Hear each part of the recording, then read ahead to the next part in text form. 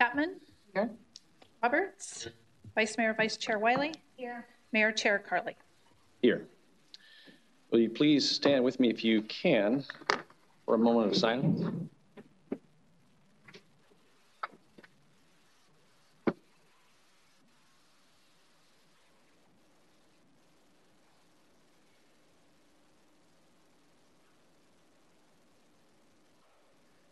Councilmember Stockton, will you lead us in the pledge?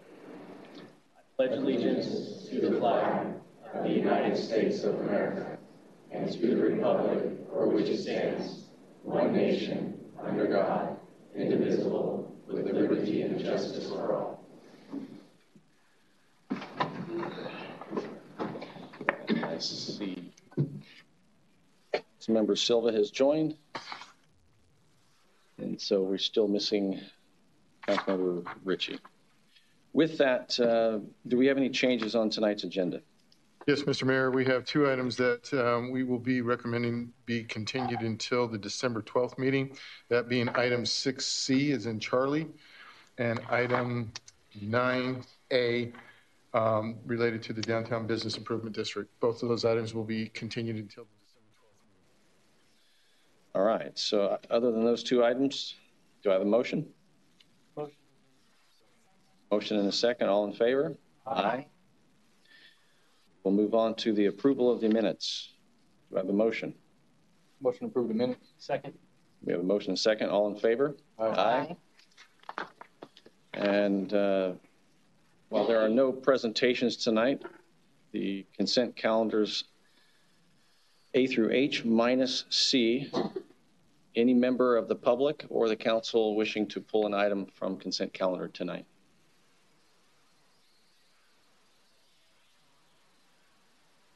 Yes.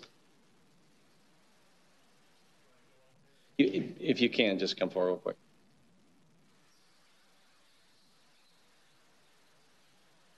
Which item would you wish to pull? Concerning the $250,000 from the county transportation. So which item is that? Oh, 6E? Okay, that would be 6E. So hold off. If we're going to do this properly, then okay. You've asked to pull 6E. Anyone else wishing to pull an item? Do I have a motion? Motion to approve all except 6E. Motion and second. All in favor? Aye. All right. So we will then address item 6E. Why don't you come forward? I was unclear on the process. Yeah. All I would like to comment upon is I realize that this isn't costing the city anything, as the money's coming from the county transportation and some kind of funding from the state or the federal government. But it just seems to me that it's just an example of more stuff because it's free. Because at some point, city staff is going to have to do maintenance and repairs on this thing. I very seriously doubt that the photovoltaic EV charger is going to be very efficient. I notice as I go past the big line of chargers that's out near Mel's hamburger stand now, that a lot of that space is unused because people charge them at home or whatever other reason. But this whole thing about the government supporting the EV industry, I just wonder at what point that it finally goes away, because I realize that this is going to happen because it's free, but the city's going to wind up paying for it to maintain it in the end. That's all. Thank you. Thank you. Being that this is now an item, anyone else from the public wishing to comment on this? And I'll bring it back to the council. Any concerns or questions or comments from the council? Seeing none, do I have a motion? I'll just make a comment, I guess. Can you make a comment? Yeah, just a brief comment. I think, if you look historically, what the new technology that continues to roll out, there's expenses with all of that. It's just, I know there's a lot of different opinions to see, is it worthwhile? How do we calculate that? To your point, it's difficult to know what that true cost is and what the impact is based on what's out there. But the fact of the matter is, just like what we have with non-EV vehicles, there's still maintenance that's required with that and ongoing maintenance. And it's something that actually there's other items that we just approved that, or maybe considering that that's always an issue. But the free money, as we know, is not free. The money comes from somewhere. But I think it's just part of the overall progress and how we manage and continue to move forward with the different challenges that not just we as a nation face, but we locally face. So this is my comments. But I'll motion to approve 6E. All right. We have a motion. Do we have a second? Second. All in favor? Aye. Aye. I appreciate your comments.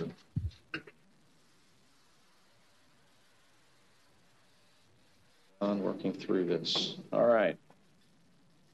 This time we will move on to item 7, business from the floor. This is a time to address the council on items not on the agenda, but under our jurisdiction. And to start with, what I'd like to do is just so that we can progress properly, if you wouldn't mind starting it.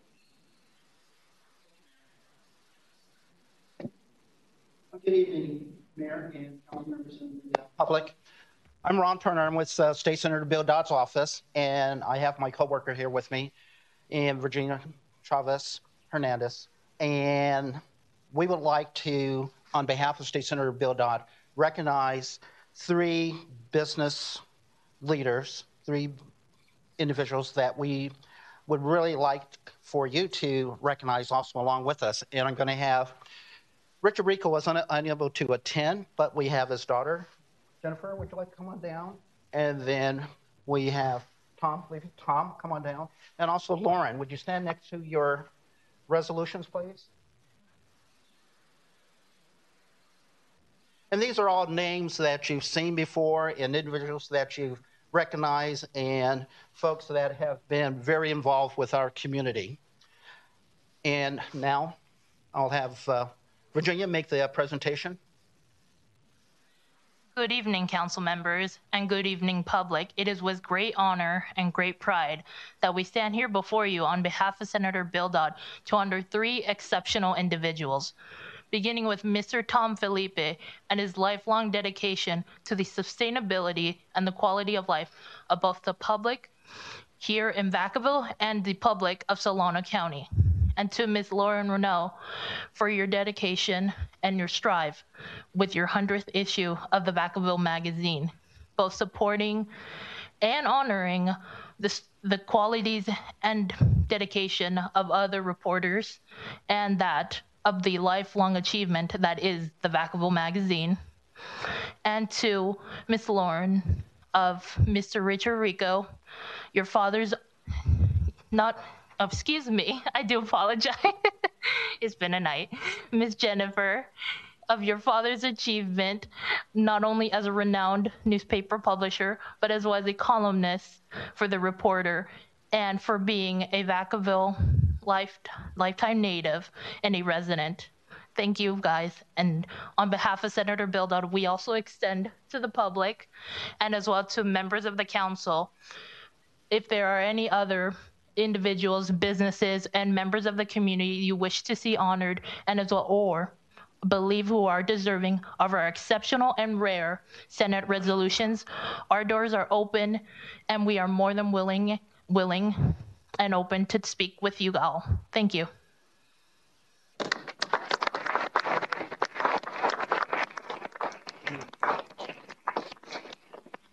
So I'll close real quick. And these resolutions are one of a kind. They will, once Senator Bill Dodd turns out of office, they'll never be reproduced.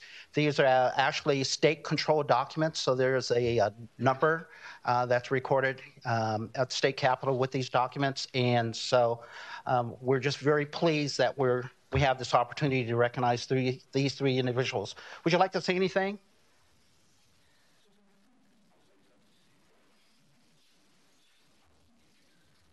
Ron and members of the council, we're very pleased to be here. It is 40 years since I started this business, and I would be remiss if I didn't thank my wife for being there with me the entire time. Interestingly enough, tonight is our 47th anniversary of dating together. So 5 children and 20 grandchildren later, we're very pleased to be here tonight. And I'm really grateful to be here with Lauren and with Jennifer.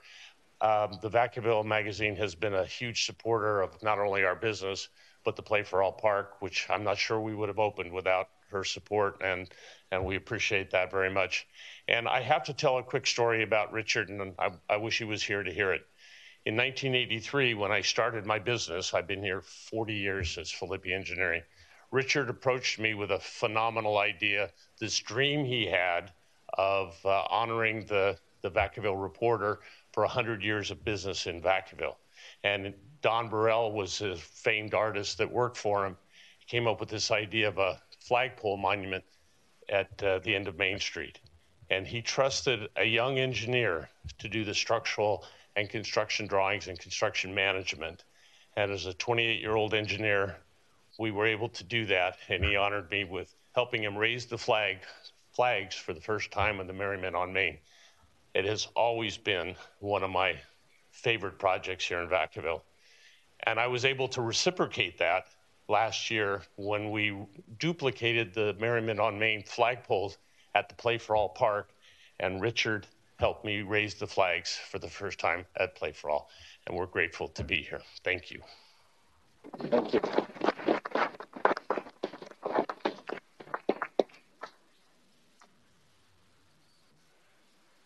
At first, I wasn't going to say anything until I looked at what is on there, and it says that really I got my start at the Vaca High yearbook.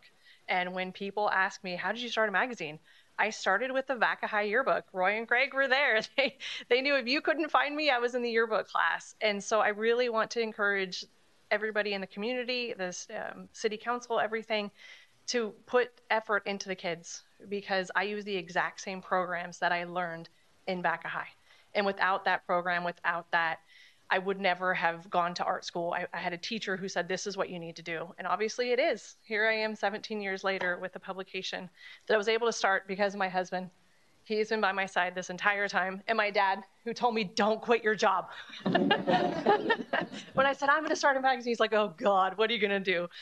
It's a joke now, but really without their support and the amazing city of Vacaville, people have asked, I've had other cities call me and say, we want you to do in our city. And I'm like, I don't have the passion for your city like I do Vacaville. So thank you for keeping Vacaville the way it is. And thank you, John, for always writing an article for me.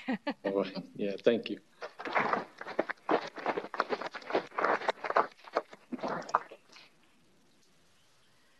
So thank you on behalf of my father. He loves this city. It seems to be a theme, the immense passion that people have that live here and who dedicate their life's work to writing about it and sharing it with all of us. So thank you.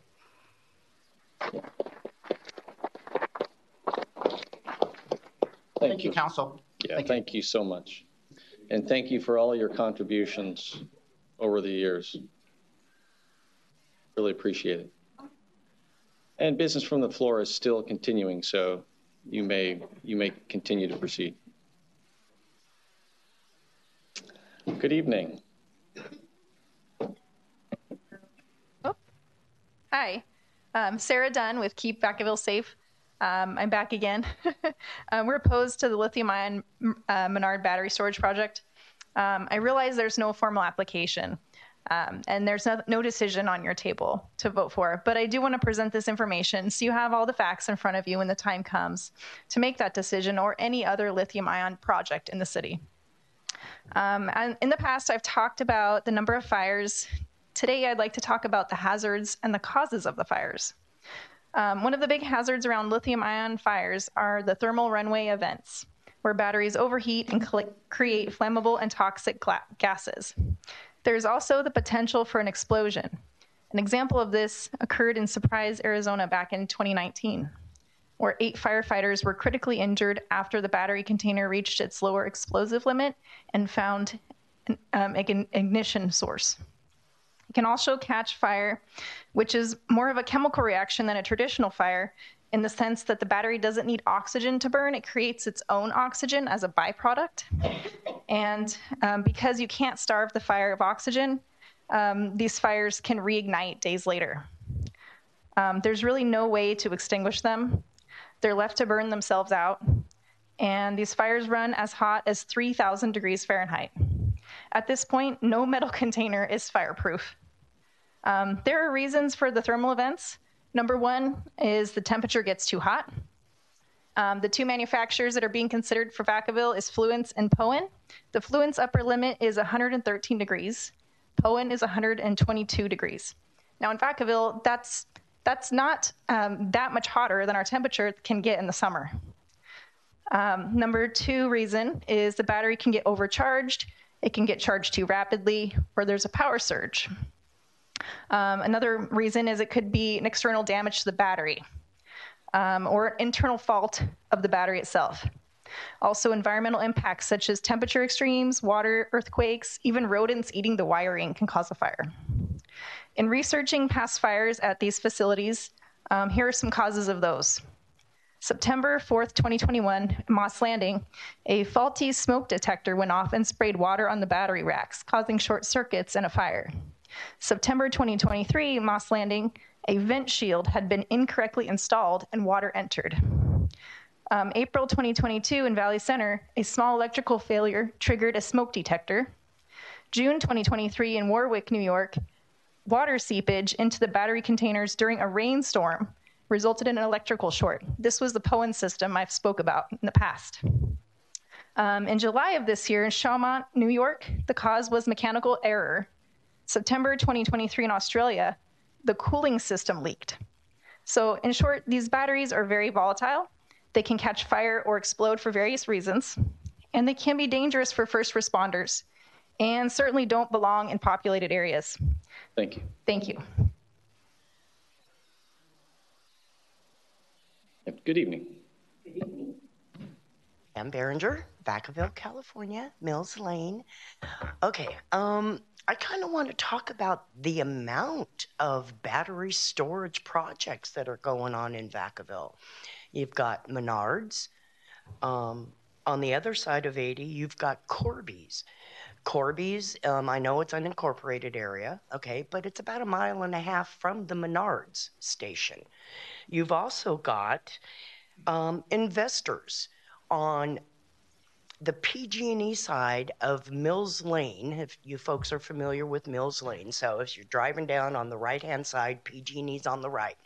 All the folks on that side are getting letters from investors wanting to buy portion or all of their property for battery storage projects. Okay? So it seems like there's a monopoly of battery storage projects that are wanting to be brought to Vacaville. So what is it that everybody wants? The city council, the unincorporated's not here. I know they really can't speak. Do you want Vacaville to be known to be the biggest and largest battery storage system in California? Because, I mean, or do you want it to be full of fabulous folks that you honor tonight? Okay, you're building within 1 mile of the Menards. There's 4,000 homes and businesses within 1 mile. If you put 3 occupants in each one of those homes and or businesses, 12,000 people, and that's a minimal. Within 1 mile, Corby's not going to be that much further, and if the folks on the right side of Mills Lane start selling their property, what do you folks want? Please quit building houses if you're going to be putting battery storage out, because it's unsafe. So what do you want? Do you want battery storage, or do you want folks who live here? Not 20 years of revenue, but 40 years, 50 years of revenue. I would also like, I know on your website you have a link to Menards for the questions and the answers. We have a group that's called keepvacavillesafe.com. I would like a link put on the city council website to that site also, so that when people click on Menards, they have the opportunity to click on Keep Vacaville Safe, because all it is incidents of fires that these batteries cause. It's bad, guys. It's really bad. But on a good note, what I want to say is that I wish all of you, I wish whatever God you believe in blesses you and your family on this Thanksgiving. Thank you. Thank you.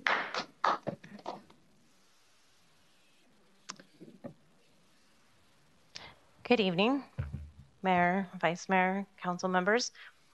I really want to hone in on the environmental portion of this battery storage facility. The whole purpose and intent is we're going to green energy.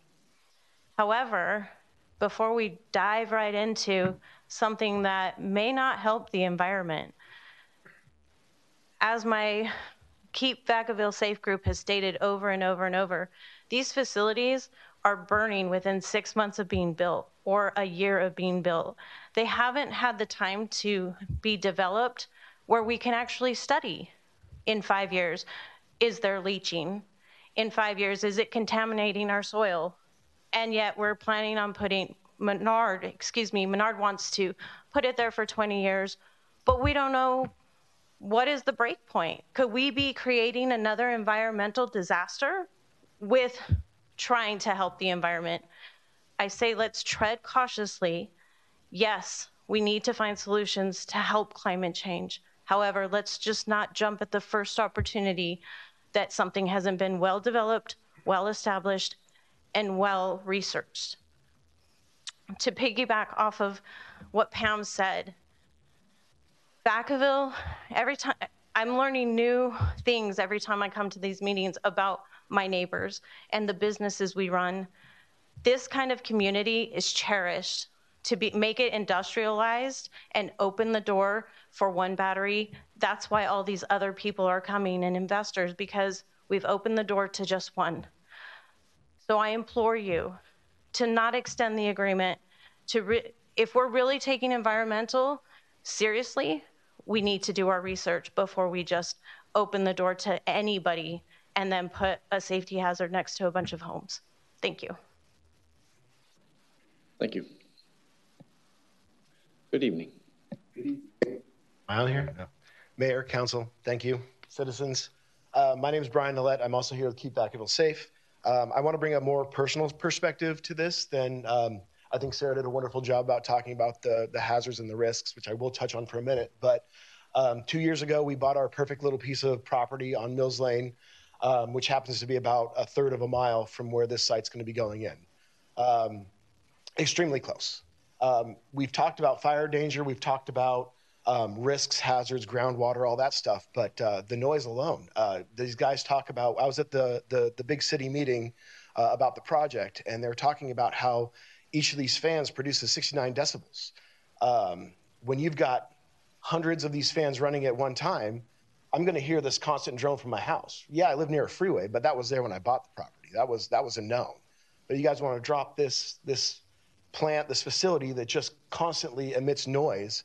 So when I'm drinking my coffee in the morning, watching my chickens and my horses in the backyard, now I've got to listen to these fans drone on and on and on. And I beg you guys not to do this. But speaking really quickly to the fire hazard, that's an old water treatment facility. They're going to build it in a basin.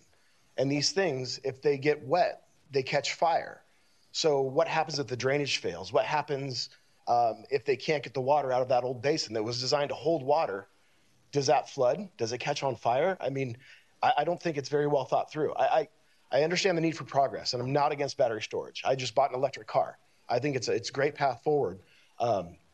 But where this planned project is going to be does not make sense. Again, surrounded by thousands of new homes, and then you have us, existing homes. At least the new home buyers will have an option to not buy a house there, knowing a battery storage product's there. I don't have that option. It's gonna be dropped in right next to my property, perhaps affecting my property values. my safety, and if there's fires, I mean, how do we get the horses out? How do we get our chickens out? I mean, they're going to be exposed to toxic smoke. I mean, we don't have an option to not live there. Sort of moving out, maybe selling the property for loss, I don't know. But I don't think it's fair to the citizens that already live there that have our little piece of heaven that's going to be affected by this project. Anyway, thank you very much. Have a good evening. Thank you. Hi. Thank you for allowing me to speak to you tonight. In an October 20th article, The Telegraph stated that electric cars are at risk of becoming uninsurable. The London Brigade warned that fires involving lithium-ion batteries are the fastest growing fire risk in London after 87 e-bike and 29 e-scooter fires in 2022. Paris transport operator withdrew 149 electric buses from operation last year after 2 ignited. All it takes is for one cell to fail to cause thermal runaway and then get a cascading event. According to the United Firefighters Union of Australia, National Secretary Greg McConville, Best fires release an array of deadly toxins, including carbon monoxide, hydrogen cyanide, and hydrogen fluoride. These toxins are especially dangerous to firefighters because they are dermally absorbed through the skin, and no personal protection clothing can protect you against it. Carbon monoxide and hydrogen cyanide are known as the terrible twins. They both prevent the body using oxygen, and cyanide affects organs that rely on high levels of oxygen, such as the heart and the brain. This may be why New York State Senator Mark Walchik is asking for a pause on all projects involving lithium-ion battery storage. He says that the reactions can be odorless, tasteless, and deadly. If Menard is allowed to build this battery facility, both our first responders and community would be put at risk. As more of these BESS systems catch fire, insurance companies will be very likely to either greatly increase the cost of insurance or refuse to insure properties. It is not known how far from the facility this would affect, possibly a large part of Vacaville and the surrounding country properties. Could this result in many fire sales in which people sell their property at a cost much less than the value? I would suggest that the city not accept any proposals that Menard give you and that you do not grant them any extensions. Thank you for listening. Thank you. Good evening. Good evening. Hi, Mayor Carley, City Council, and City staff. It's me, Frank Nelstone again, and today I'm here to speak on the importance and urgency of deploying the state's Cannabis Equity Grant Program alongside Vacaville's Cannabis Business Program. Normally, I would start speaking on the benefits of and success metrics and maybe some data findings that I found on why every cannabis market needs one of these. But today, I need to stress the urgency of Vacaville actually taking this opportunity to put in the application to receive this California State Equity Grant before December 14th, if we ever truly plan to deploy a cannabis program in the near future. This singular move would allow the city to align with its vision of always supporting our small business owners, our marginalized communities, and our local Vacaville business economy, while at the same time providing grant funding for our new cannabis programs and its applicants. Not applying for this grant will inevitably result in large external players and conglomerates coming into our city, vying for the small amount of permits that are available through shady and predatory business deals like permit and license flipping or ownership takeovers, which has been documented to occur in every single cannabis market that did not deploy a equity grant program attached within California.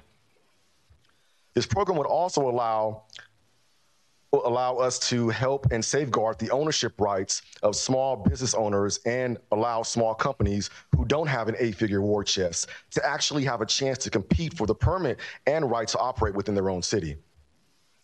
City Council, we have a duty to our city and to our residents, the ones that are heard and the communities that are overlooked, to not only deploy a cannabis program for them, but to deploy it with the right intentions and correct measures for this project to truly make impact that we intend for our city. Applying for this grant doesn't also ease the burden on Vacaville's general fund. It also helps shape the culture and heart of our city for years to come. So I urgently ask you guys, City Council and city staff, to please connect please connect together and give the green light to apply for this state equity grant before December 14th. Thank you. Thank you. Good evening. Good evening. My name is Denise Bunter, and I am here to voice opposition to the Menard Battery Storage Facility up for consideration. Before any of these facilities should be considered in our town, there should be specific rules, regulations regarding their location in regard to population and facilities, their safety regulations, specific training for first aid responders, and overall zoning rules to protect our entire community. This should have all been done long before we were at this stage. By the end of third quarter 2023, Menard has built more of these facilities than in all of 2022. Their numbers are up tenfold since 2019. We do not need to support the rapid growth of these facilities before the proper safety steps are considered and planned for. Why would we possibly consider putting this risky facility between our major interstates, so close to homes, a hospital, and a college campus? I live within 4 miles of the proposed facility, less than 2 actually. I need to know how my well water will be protected when runoff from a fire occurs, because it will occur. My neighbors and I don't have the ability to switch over to city water should something happen. I need to know my child will not be breathing in toxic chemicals when a fire occurs. I need to know that the investment in our home that my husband and I have worked so hard for will not plummet because we now have to disclose that we live near a battery hazard site. I need to know that you care for the first responders of this city who take great care of us, and that you will not put them in harm's way just to sell some land and make a few more tax dollars. And lastly, I need to know how the city would communicate pertinent information to the people who live close by. I can say that so far the communication has been sorely lacking. I read on the city website that mailers went out about this to 1,700 homes regarding the issue. I never received one, live less than 2 miles away from it. I only found out about it because of a concerned citizen who was trying to get the word out. I implore the city to not negotiate with Menard for this location. Do not put such an obvious hazard in our laps while at the same time telling us, the citizens of Vacaville, that you care about us. Thank you for your time. Thank you. Good evening. Good evening, Council, Mayor. My name is Gene Gordy, and I'm here with the same problem that I had before. I haven't heard from anybody. I can't get any response from any of the representatives. One that was here earlier flat said no to me, won't help me. And I don't know what's going on, and I need a council or somebody that'll get me that information or tell me why I'm under this, subject to this problem. I can't get no help or no. Sir, could you provide your information to our city clerk so that you can be contacted? That the name and your name and phone number so that somebody at the city can contact you. I can do that to the clerk. All right. Thank you. Thank you. Good evening. My name's Steve Ferrer. I'll keep this short and hopefully do something different than what's already been said. As we found out during the meeting a short time ago, if passed, this will be Menard's first large-scale facility. This will also be Menard's first facility in Solano County, obviously. Since that meeting, we've also learned of a second battery facility proposed to go into approximately 1.5 miles away. This company, NextEra Corby, will also, if approved, be the establishing their first battery facility. Both installations are dangerously close to a main emergency room trauma center, hospital, elderly housing, and both main arteries in case of, or traffic arteries in case of evacuations are needed. As learned from the previous Menard meeting, if something happens to one of these facilities, the fire department's only recourse is to seal off the exterior of the property and let it burn for 22 hours, billowing dangerous and caustic chemicals into our air. Both facilities will be unmanned. There will be watched over from far, far away remotely. The problem with that is if there's a large-scale fire and explosion and their communication lines go down, there is no monitoring of that system of their facilities. Several cities and states have placed moratoriums and outright banned these unmanned battery storage facilities outright. The proposed locations for both of these sites is nothing more than a recipe for disaster. Both of these untested companies playing with dangerous technology want to use Solano County and the city of Vacaville as their testing grounds. I implore you guys to keep us safe and tell these companies that both the residents of Vacaville and the residents of Solano County are not to be guinea pigs to help some company get rich. Thank you for your time. Thank you.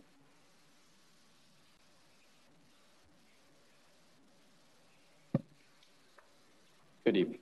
Good evening, Mr. Mayor, Council. I'd like to lead off with, I hope you all are as impressed as I am with the knowledge and homework the previous witnesses have discussed regarding the lithium battery storage. I would take it to heart. There's also a moral hazard I brought up once before, and I'd like to reiterate it for the record, is I know it's a current thing. It went from 1975, we were going to be entering the Ice Age. If some of you have been around long enough, no offense, to recall that.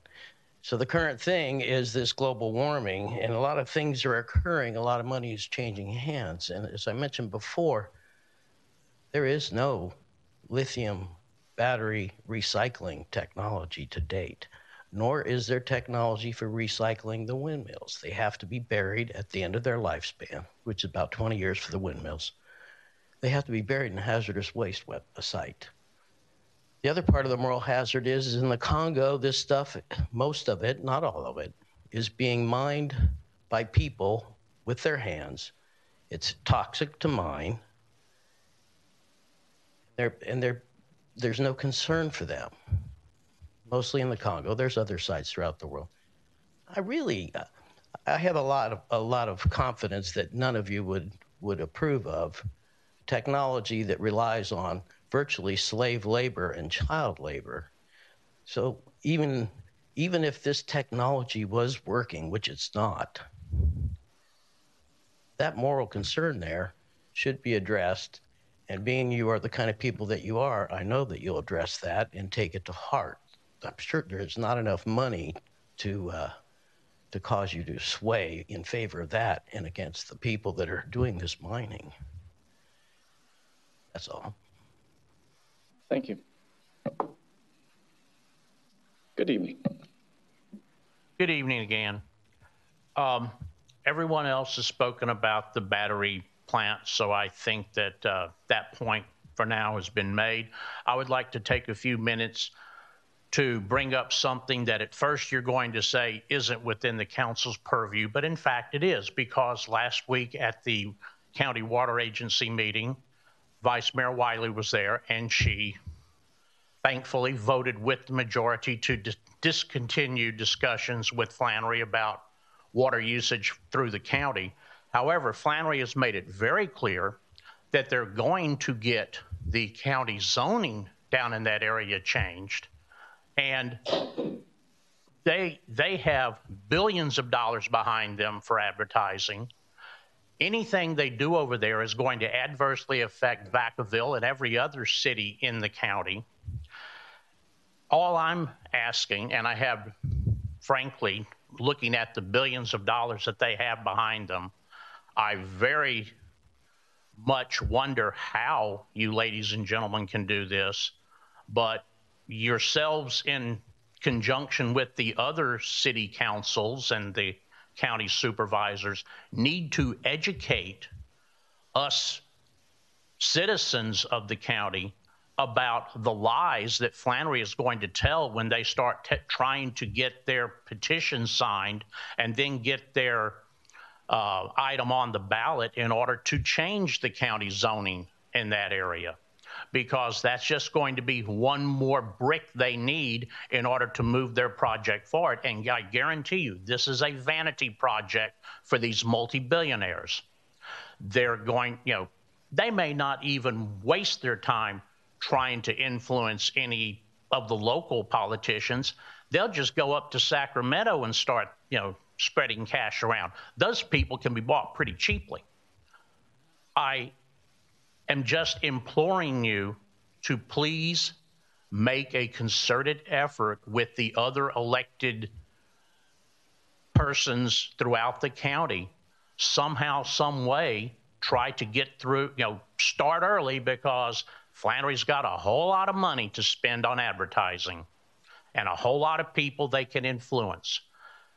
You need to get the word out to the citizenry early so that hopefully they won't be able to get the county citizens to vote in favor of changing the zoning. Not that that's going to stop Flannery in their tracks, but at least it's one more little roadblock we can put in their way. Thank you. Thank you. Stockton, I wasn't planning on speaking, but after hearing some of the other people speak, I'm really concerned because we are uninformed in Leisure Town. I heard a woman speak that 1,700 flyers went out. Leisure Town received nothing that I'm aware of. And I've heard a lot of people speak about houses and, their well water and all those things. But what about the volatile seniors that live in Maplewood and in Leisure Town that have respiratory issues?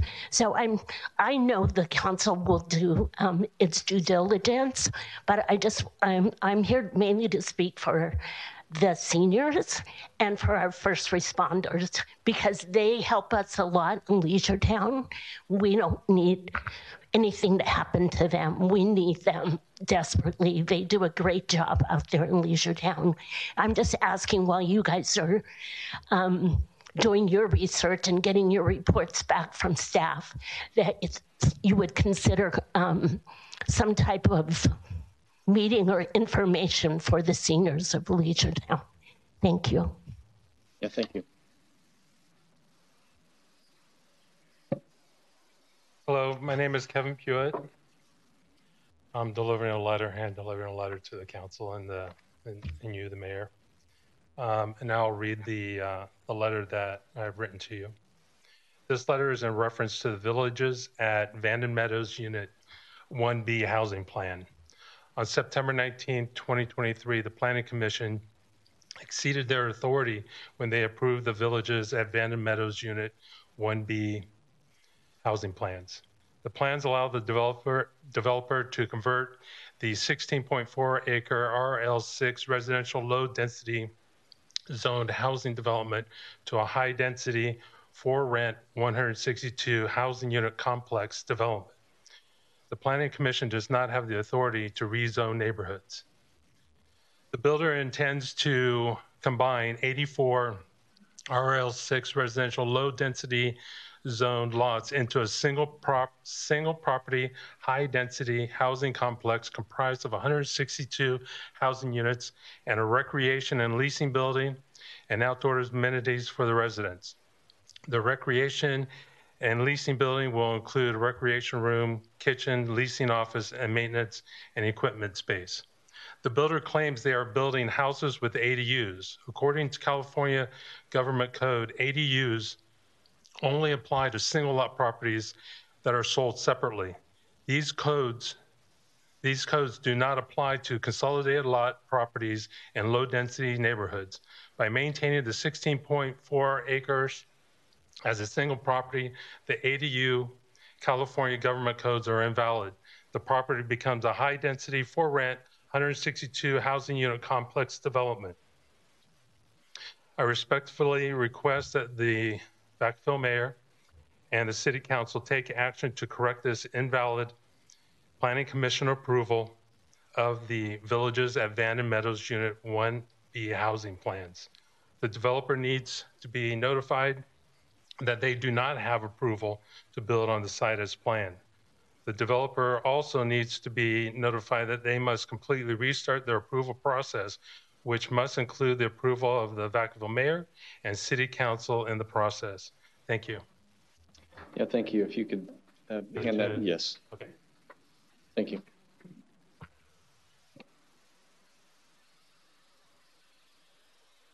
Seeing no one else, I'm going to go ahead and close business from the floor and move on. I see that we have no public hearings. We have one business item. Mr. City Manager. Thank you, Mr. Mayor, Vice Mayor, members of the City Council. This next item is a resolution of the City Council approving the acceptance and appropriation budget for this fiscal year related to our California Board of State and Community Corrections Organized Retail Theft Prevention Grant Award. We have Chief Smuchler and team here to make a presentation on the receiving of this particular grant and how it will be used. Thank you very much. Thank you, Mr. City Manager, Mr. Mayor, Vice Mayor, members of the council. Thank you so much for having us tonight. I'm pleased to be in front of you with a council item related to our Bureau of State and Community Corrections grant related to organized retail theft prevention. The state granted us just over $4.4 million. And to talk about the acceptance of the grant, as well as the intended uses of the grant, we have our team here, including from the Vacaville Police Department, Captain Chris Poland and Lieutenant Aaron Dahl, and from 911 Consulting, Mr. Jamie Hudson. And I'll turn it over to the team now. Thank you, Chief. Good evening, Mr. Mayor, Ms. Vice Mayor, Council, staff, and Vacaville community. This is a pretty exciting time for the city of Vacaville, Vacaville Police Department. And with this BSCC grant that has been awarded to the city, and if approved to accept by council, this is going to afford the opportunity for Vacaville to really leverage technology moving forward in policing, in community safety, quality of life. And so I'd like to go over a little bit of what has already transpired with you guys as a reminder, and what a real-time information center is, and the value that that brings to a community and has brought to other communities around the country. I am the CEO of IXI Group, 911 Group, Training and Consulting. I'm also a real-time information center manager at the Elk Grove Police Department, the city's emergency manager, and a founding board member and advisory board member currently for the National Real-Time Crime Center Association. So on June 27th, 2023, as you guys will remember, council unanimously approved the submission to essentially apply for the grant. There were two levels to apply for, one that capped off around $6 million and one for large agency, large projects that went up to $16 million. And it was decided to apply for the smaller of the two because that was what fit the city of Vacaville and the needs of the Vacaville Police Department at the time. On September 14th, 2023, the BSCC announced the proposed awards, and Vacaville was one of 38 agencies within the state, both police departments and sheriff's offices, that were receiving awards ranging from $600,000 all the way up to $16 million. Vacaville was awarded $4.432 million. And the total available was $242.25 million across the state. It's important to note, and a testament to your team here at the Vacaville Police Department, that there were over 80 applicant agencies for these awards, and they were one of 38 that received that award. And so the application and the content of that application resonated with the BSCC group that reviewed and approved and recommended these awards. Finally, a fully executed agreement was signed and received October 11th, 2023. So moving into what a real-time information center is. And in my introduction, I told you I'm part of the National Real-Time Crime Center Association. It is synonymous, that real-time crime center with real-time information center, real-time watch center. So for the purposes of this presentation, real-time information center, that's what the Vacaville Police Department has elected to build and to try to run for various reasons, which I'll go over here. So I'll refer to it as an RTIC, a real-time information center. So essentially, to begin with, the purpose is to provide overwatch, and that really is to protect the safety of the officers, the community, and anyone else that's coming through the city of Vacaville at any given time. And overwatch is accomplished with cameras that are up on traffic intersections. So now For anybody in this meeting, when you drive away or driving tomorrow, you look up in those intersections, you're going to see cameras, and that's not just in the city of Vacaville. There's cameras in intersections throughout most cities for traffic monitoring purposes, for policing purposes, et cetera. They are overt, not covert. You can see them on the intersections as you drive through. So just as an example of what this can be, if you have a live operator using a live pan, tilt, zoom camera. So you see this, this instance here on the right. Imagine driving down a street that you're driving 45 or above miles per hour, and you pass somebody and you think you just saw that person with a gun in their hand. And you call the police department and you're telling the police department, this guy has a gun in his hand. So as officers are responding to this, they are looking at what you're seeing right here, which is a man reaching into his waistband and pulling out what a real-time information center operator has clearly identified in the moment as a hammer, not a gun. A real-time information center operator is able to broadcast that out to the officer that's arriving on scene. There is a hammer pulled out of the waistband. Now, if you can imagine the ending of similar events like this throughout time with police work, that officer that's pulling up, they have no idea what this person's pulling out of their waistband.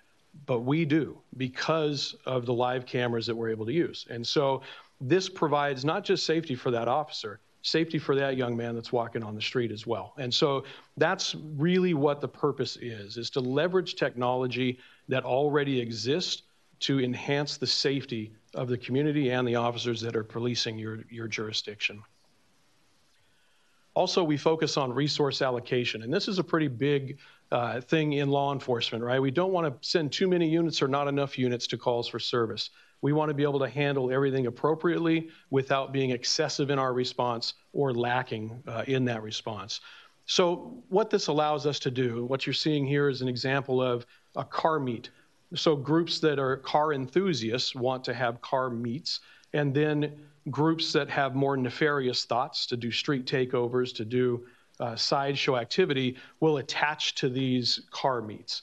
And so what a real-time information center allows you to do is have video. This one, what you're seeing here is drone video, police drone video that is up above this shopping center.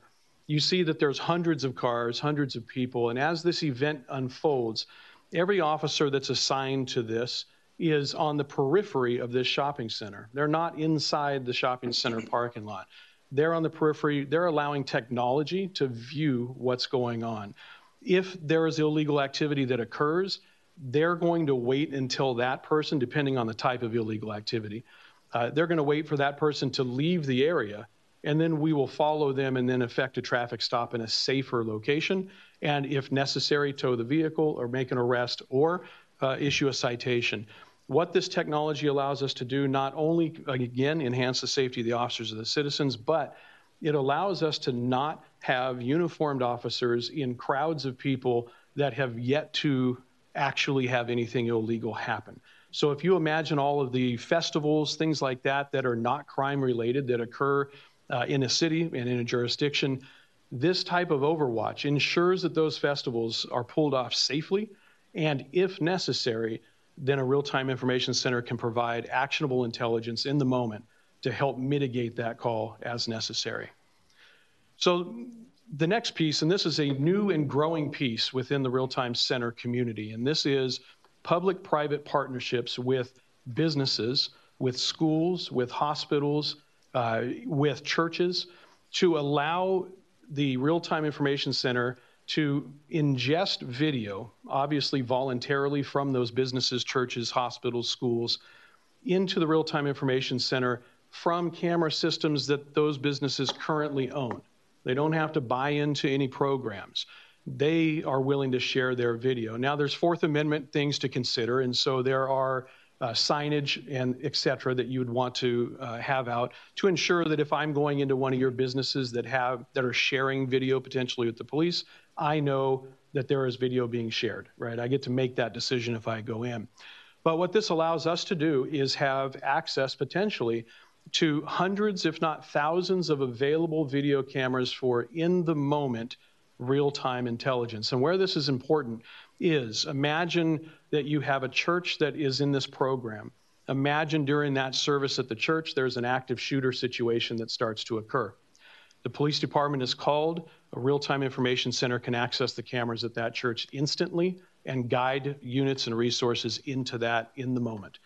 That can also be turned off at any time by the contributor, right? So if a business decides, I don't feel like providing this, then they don't have to. So it's just an idea that is, again, it's emerging in the industry, in the real-time center industry, and what it does is it gives agencies access to many points of video intelligence that we don't have to spend taxpayer money to go and access. And so that's relatively important to us and helps us get more access to those videos. So a real-time information center also helps you and allows you to develop an intelligence-led policing program. And intelligence-led policing, it's not new to the industry. It's just newly defined, right, and newly labeled. But ultimately, we want to police through patterned activity, through facts, through data, and then run out and help the community with what's occurring today.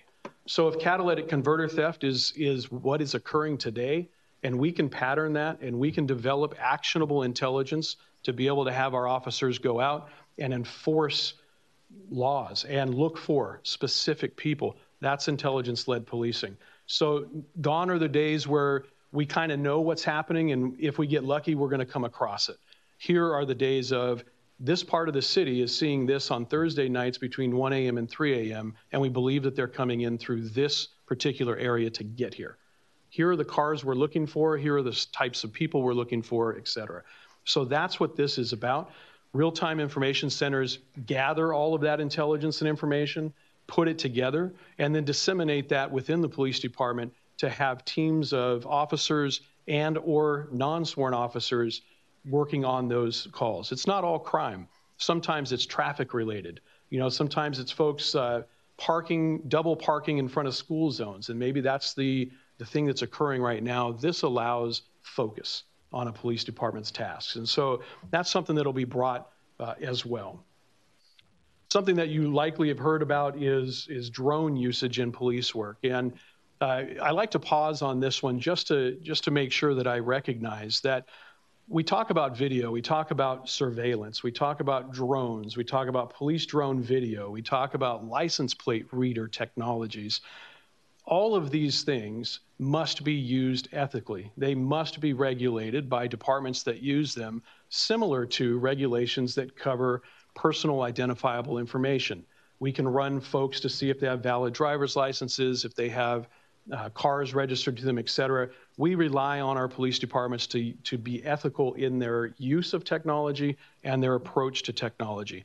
This is no different. So I want to make sure that I recognize the gravity of this type of technology in the sense that, can you be Big Brother? Absolutely. But you should have regulations and you should hire people who are ethical and have integrity so that you know that these things are being used the proper way. So drones response right now, there is a movement and something that's called drone as a first responder. So let me walk you through use of a drone as a first responder program and some of the technologies that you would have in a real-time information center to give you an idea of what this would be.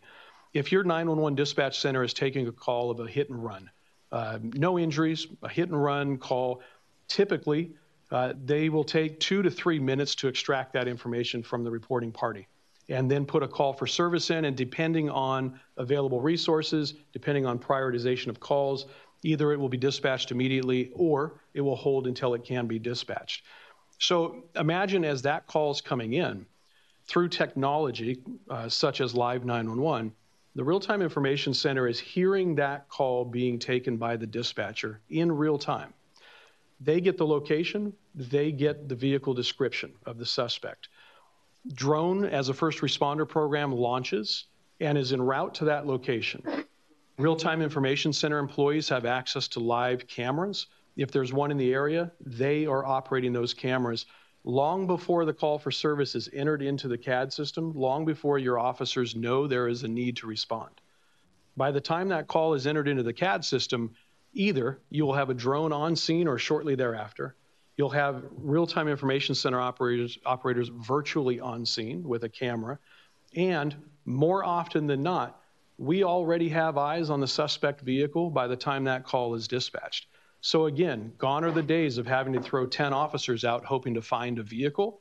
Here are the days where we can dispatch an appropriate amount of resources to intercept the vehicle we've already found, and that is ensuring more safety for the community and for those officers responding.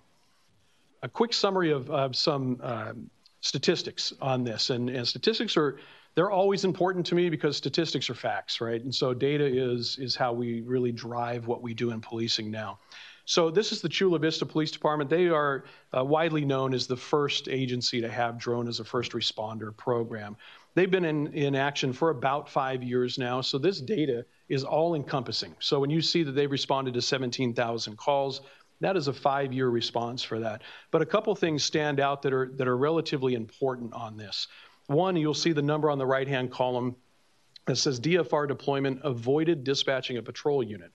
That means 4,000, just over 4,000 calls for service were able to be cleared without having to use a police unit response on a ground level response, meaning whatever was reported is either unfounded or it's not there anymore.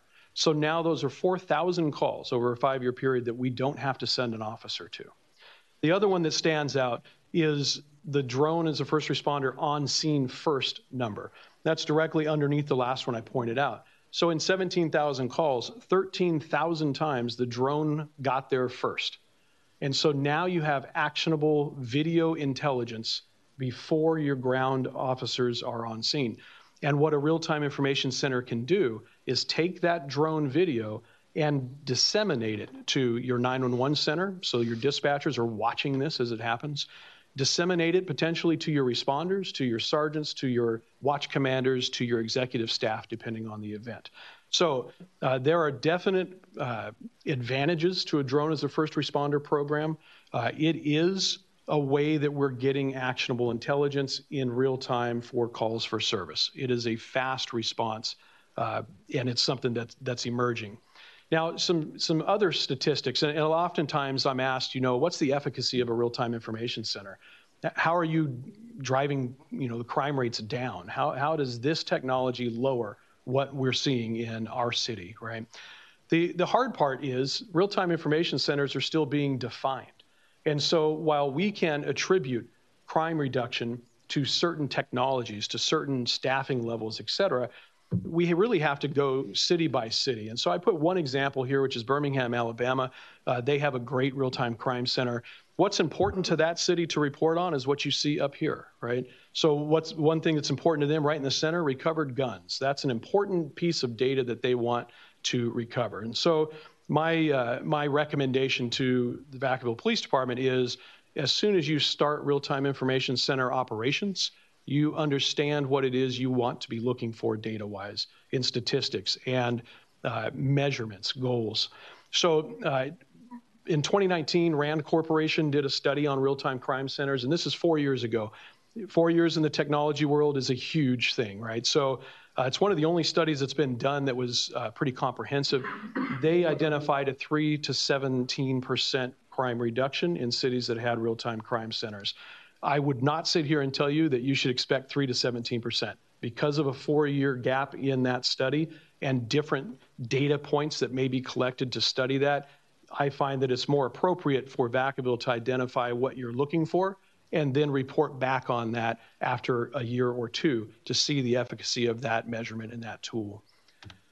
So real quick, just 4 examples of where real-time information centers can be used. So in a homicide, typically what will happen is we'll get a report of a shooting, turns into a homicide, investigators, detectives respond on scene. At some point after their response and they're on scene, they're going to look at or request video to see if video is available either by the business, if it happened at a business, or through traffic cameras, et cetera. So now what happens is we're working when the shooting comes in, we're on the video cameras as it happens, and we're reporting on the location of those vehicles in real time. If your real-time information center isn't staffed, there's ways that you can access those camera feeds so that you don't have to wait 2 or 3 hours to get that actionable intelligence. you can still get that within minutes to look at these cameras and have somebody operating those. We've had that success, and we continue to have that success when that happens. Fatal hit and run collision. You read about these all the time, unfortunately, but something that occurs overnight in an area where there's not a lot of traffic, not a lot of people coming by, vehicle accident happens. In this instance, we have a car around 5 in the morning that hits and kills a pedestrian and drives off. There is no identifiable debris left behind. There are no witnesses. There is nothing to work on except the unfortunate individual in the street who was killed by this car.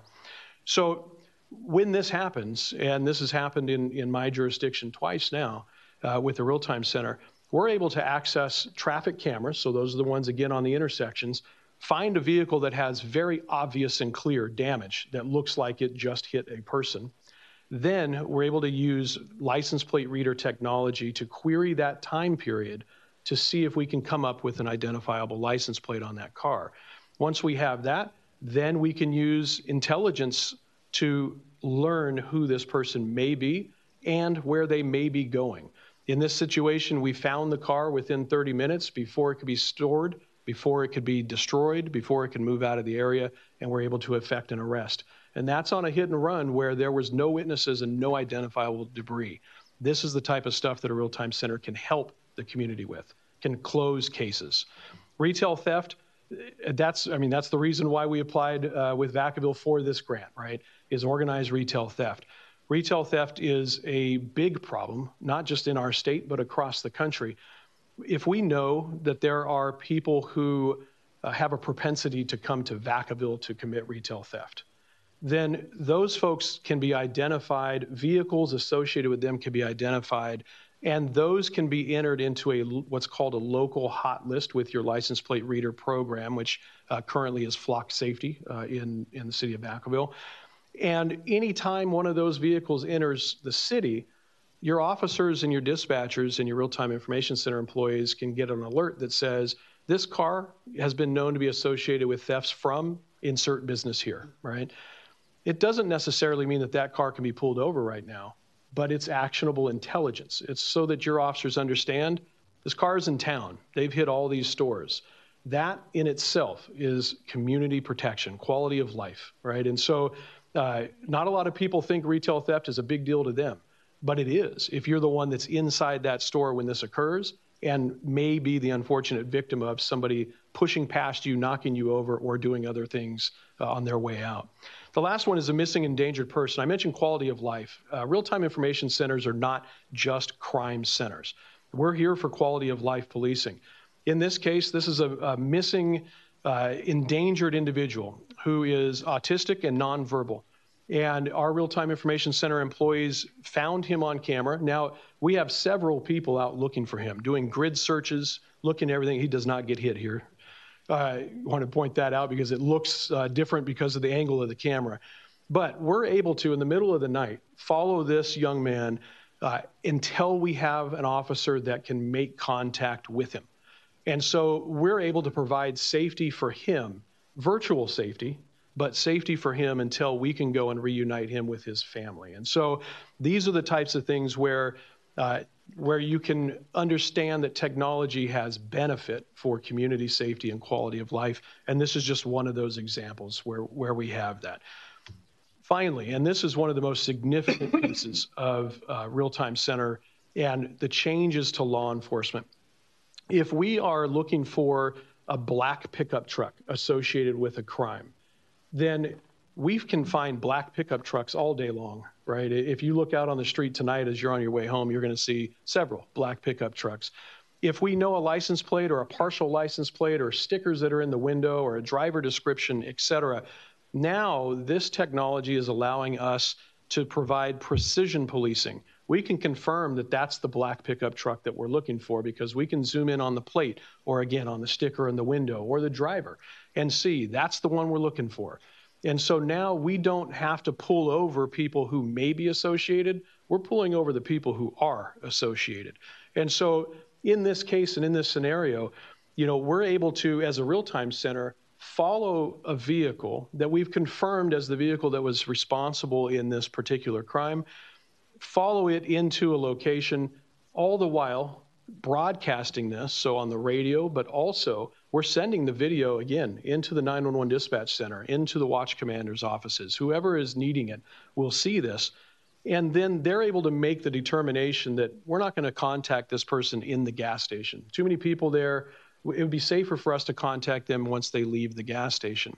So this car ultimately will leave this gas station and will be pulled over in a very safe manner. Safer than if we had to go into the gas station at the time and pull it over there. And so this technology, again, it allows us to have a precision policing method.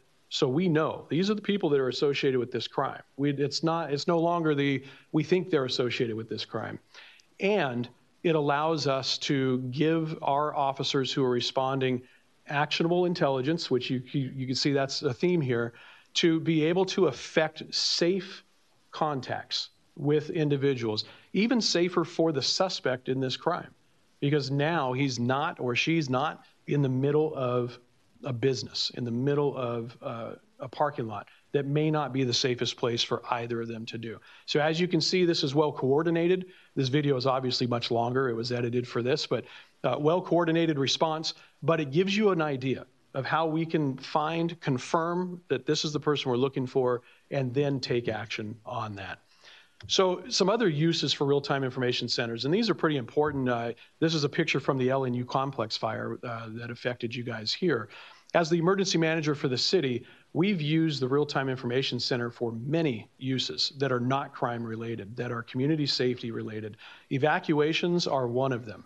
We evacuated parts of our city on New Year's Eve because of flooding, levee breaks, et cetera, this year.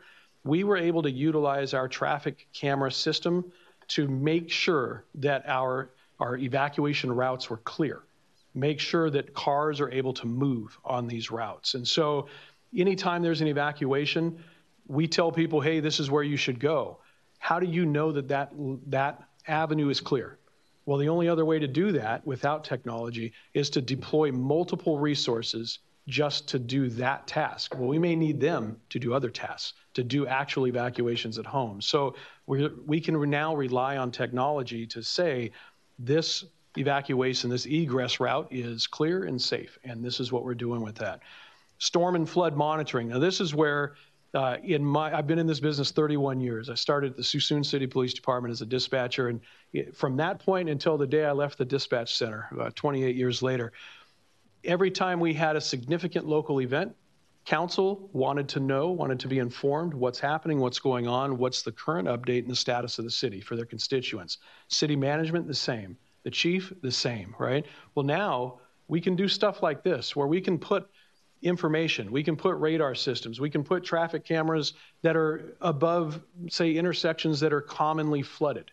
And then we can broadcast this. And because it's not confidential, we can broadcast it right over YouTube so that city council, so that anybody else can see that and understand what the status of the city is right now as it relates to something as what we say is as simple as a storm, but not always that simple, right? So this is information and intelligence that they can get. It doesn't mean that you won't have further questions that you'll need answered by those on city staff, but it might do what you need it to do to answer that question that your constituent is calling you, asking you about at that time. And you don't have to be in Vacaville to run this, right? So our center during the tropical storm that came through Southern California a couple months ago recreated this and we streamed it down to Palm Springs, and they used it for themselves. So this is a technology that is not just useful here, right? It's useful everywhere. And if you're not affected by the storm, it can't be any easier to get that and do it. Final piece here is real-time information centers are becoming communications hubs for not just the police department, but for the city as well.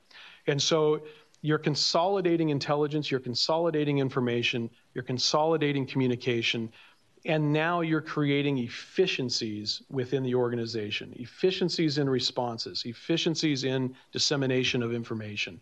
This type of technology needs people, needs good people that can take information through an intelligence cycle and determine if it's intelligence or just information. They can create communication pieces that can be digested by the demographic you're hoping to digest it, right? And so you need people that can analyze certain things and to do that. But these centers allow for that. What these operators are not having to do, they're not having to answer 911 calls and work these cameras. They're not having to be an officer who is more useful out on the street than they are in this moment behind this desk. And so this is really taking police work and changing it. And what it is, in very simple terms, we're leveraging technology to create a more efficient and safe response to calls for service. That's at the heart what these centers are doing.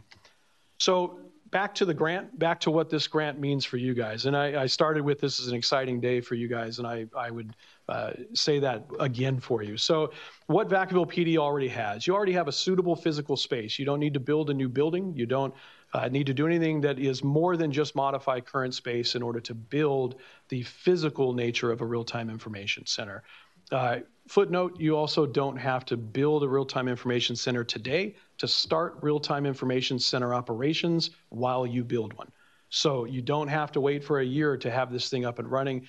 As soon as you go into a technology stack, which I'll mention on the next slide, you're ready to go. All you need now is a person. In the National Real-Time Crime Center Association, we say you need a person, a desk, and a computer, and that's it. And now you can do real-time policing. So it's something that you guys should understand is you don't have to wait for the physical infrastructure, although it's critical, right? But it doesn't have to happen today. You also have a suitable foundational traffic camera system and automated license plate reader system.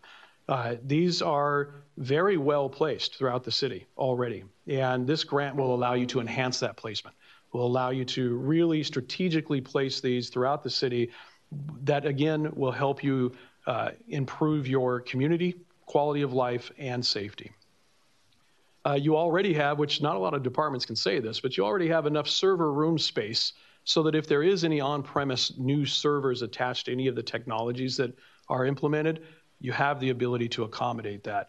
And that's a good thing. With that said, most systems, most platforms used in real-time centers are software as a service or equipment as a service platforms. Very few of them are on-premise server legacy type systems like you would find 911 dispatch CAD systems. A lot of those are on-premise and have to have servers on-premise. There are some that do, but very rarely. And most of them, again, are SaaS or equipment as a service. And then you guys also have classifications identified that can manage and work within the real-time information center. We have found it very effective to use community service officers as operators in real-time information centers, as well as analysts, crime analysts, intelligence analysts, et cetera. What you guys need is an RTIC build-out within the available space that you have, additional staffing over time, and again, additional staffing over time is dictated by measured wins, measured success, measured need, right? So where a lot of centers did in the last 15 years was they built centers, they threw a ton of detectives or other staff into these centers with anticipation of need, and ultimately through attrition had to pull all of them back out to the street because they didn't have enough officers for the street, and these centers went dormant. It's much better to build it as you need it, assess it, and then grow it. It's scalable by any measure. So something to keep in mind. Technology stack. We call it a technology stack for the simplistic terms of it is all of the pieces of technology we think we need in order to be successful. Some of them include video analytics. So these video analytics allow you to take a moment of video, let's say 12, 14 hours. Let's say it's a missing person. The family waited 14 hours to call in. We have an idea where the missing person left. We have a map of all of the different cameras that we have access to in that 14 hours. We will take that video, compress it from 14 hours into about a 10-minute clip, and then we'll filter it and say, we're only looking for people. And so it'll take all the cars out of there. It'll compress it further into about a 30-second clip.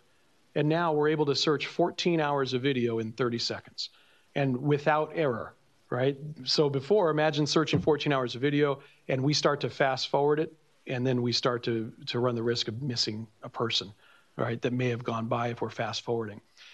Data aggregation mapping platform, simply put, that's a platform that allows you to see where all of your cameras are, where all of your floor plans are for businesses, movie theaters, things like that in one centralized location. Live 911, I mentioned earlier, facial recognition platforms, web investigation platforms, and then you get into the drone issues, drone data management and flight analysis platforms. That's the ones that's going to give you your data for drone flights. Drone remote piloting platforms. One thing I didn't mention with drone as a first responder is the concept there is that the drone pilot is in the real-time information center. They're not out standing on a roof. They're not out in the field. They're in the real-time information center piloting that drone from there. And so that's what that is for drone remote piloting platform, and then drones themselves, right? And the last piece here is additional traffic and live cameras throughout the city. What we identified when we were brought in to consult with Vacaville PD is the need for more cameras, and what better way to get those than through grants? And honestly, that's desired by many and not had by all. And so it is something that's nice to see with BSCC's grant. This is a three-year grant cycle. And so some important things to note for you guys is, one, the funds will be there to build your RTIC within your available space. It'll allow you to enter into agreements to get your technology stack further enhanced, further built up, enhance your camera systems, enhance your license plate readers, enhance all of the things that I've gone over already. It will allow you to staff that real-time information center to some level, to some extent. So it includes a community service officer position, and then also through funding retired annuitants, overtime, et cetera, you'll be able to, as a police department, will be able to tactically apply staffing in moments where it makes sense. Data will tell you, we need somebody these hours, these days, and then you staff those dates. And then funding for required program audits as part of the grant comes with that as well. The important question, what does this cost you after, right? When this grant is over, what are you guys left with, right? And so understanding that you have to be good stewards of the public fund, the bottom line is at minimum. So if in 3 years the council decides this isn't working, we don't need a real-time information center, let's dial this back. Every contract that will be entered into will be able to be ended at the end of that grant, with one exception, and that's Flock Safety. And it is a 5-year contract they're looking for that allows for a significant discount on that technology for the 5 years. So the bottom number, $165,000, if everything is pulled back and staff that are deployed there are then reallocated throughout the department to cover spots, vacancies, et cetera, you're looking at $165,000. Then it can go up to $659,000 as identified in the submission, the grant submission with BSCC. Technology can always cost more or less. It can be as effective or ineffective depending on its deployment and usage. All of this can be scaled. All of this, with the exception of that $165,000 through Flock Safety at the end of this 3-year cycle, all of that can be terminated, and the city can make a different move at that point. With that said, Flock's program will extend 2 more years past that 3 years, so that 165 would be 2 more years past the end of this grant cycle. I'll turn it over here to Captain Poland for the rest of this. So as you can see, thank you, Jamie. Very, very good job. As you can see why we brought Jamie on to join our team. He's detailed, he's knowledgeable, and he understands industry best practice. So thank you again, Jamie. With that, we are asking the City Council to consider approval of acceptance and appropriation of the BSCC grant award. And with that, if there's any questions or comments, we'll turn it over back to you. Thank you for the detailed presentation. And I guess my first comment is just, if you were in Sassoon dispatcher 31 years ago, how did you not end up in Vacaville? I plead the fifth, and no comment. Initially, I don't see, well, okay, here are the lights. I'd wait. No, that's fine. That's fine, especially if you have questions. Councilmember Silva. All right, question. Thank you. Great presentation, great overview, and also congratulations, Vacaville, on the grant. I know a lot of effort, time goes into trying to create that, and it's never a guarantee. So it's always good to know that somebody else appreciates what y'all put together. So just some questions. So currently we have a system, but it's something more that it's not something that necessary is 24/7, not necessary that's real time, correct? And so the proposal for this still wouldn't necessarily be 24/7. It's still something that would still be optimized based on calls for service or certain problematic areas. Is that the plan? So the system that you have now, you have a couple of different combinations. You have a video management system called Milestone, which is your traffic camera system. You already have your license plate reader system available. So currently, there is no one to monitor those actively, except for, say, dispatchers, officers that are on the street, et cetera. So what this will be doing is building that system, that center where you can staff that. The understanding and the recommendation is staff it during the week, during business hours, as you determine its efficacy, as you determine its need. And so with that said, there are ways to access systems remotely 24 hours a day. All of my staff have full setups in their homes. And any time that there is an overnight call, and I preface this with, it's never ideal, but it works. If there's an overnight call, one of us is on call, we get called, and within 2 or 3 minutes, we're logged in and providing live actionable intelligence there. So as you move forward, as the police department moves forward, if more need is at night, then they can offset that need to have on-call people and just shift staffing to more nighttime shifts to accommodate that need. Clarifying that. You mentioned one item that's a possibility, so it doesn't sound like it's a set in stone plan, but this is public information. I know a lot of individuals have concern about personal information, such as a license plate being projected out there for public. Those videos, feeds that will be public information, is that something that anybody from the public will be able to see and identify? Yes, sir. There's Government Code 34090 regulates the retention of video and the accessibility. So it's a Public Records Act request that would have to be completed, but it is all publicly available video. So individuals will be able to see those live feeds at some point and be able to take? Yes, sir.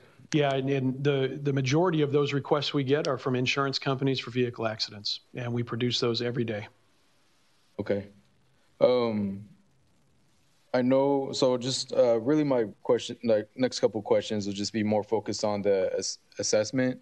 So it's not quite clear to me if we have an established, what measurements are we looking to determine if this is in fact successful?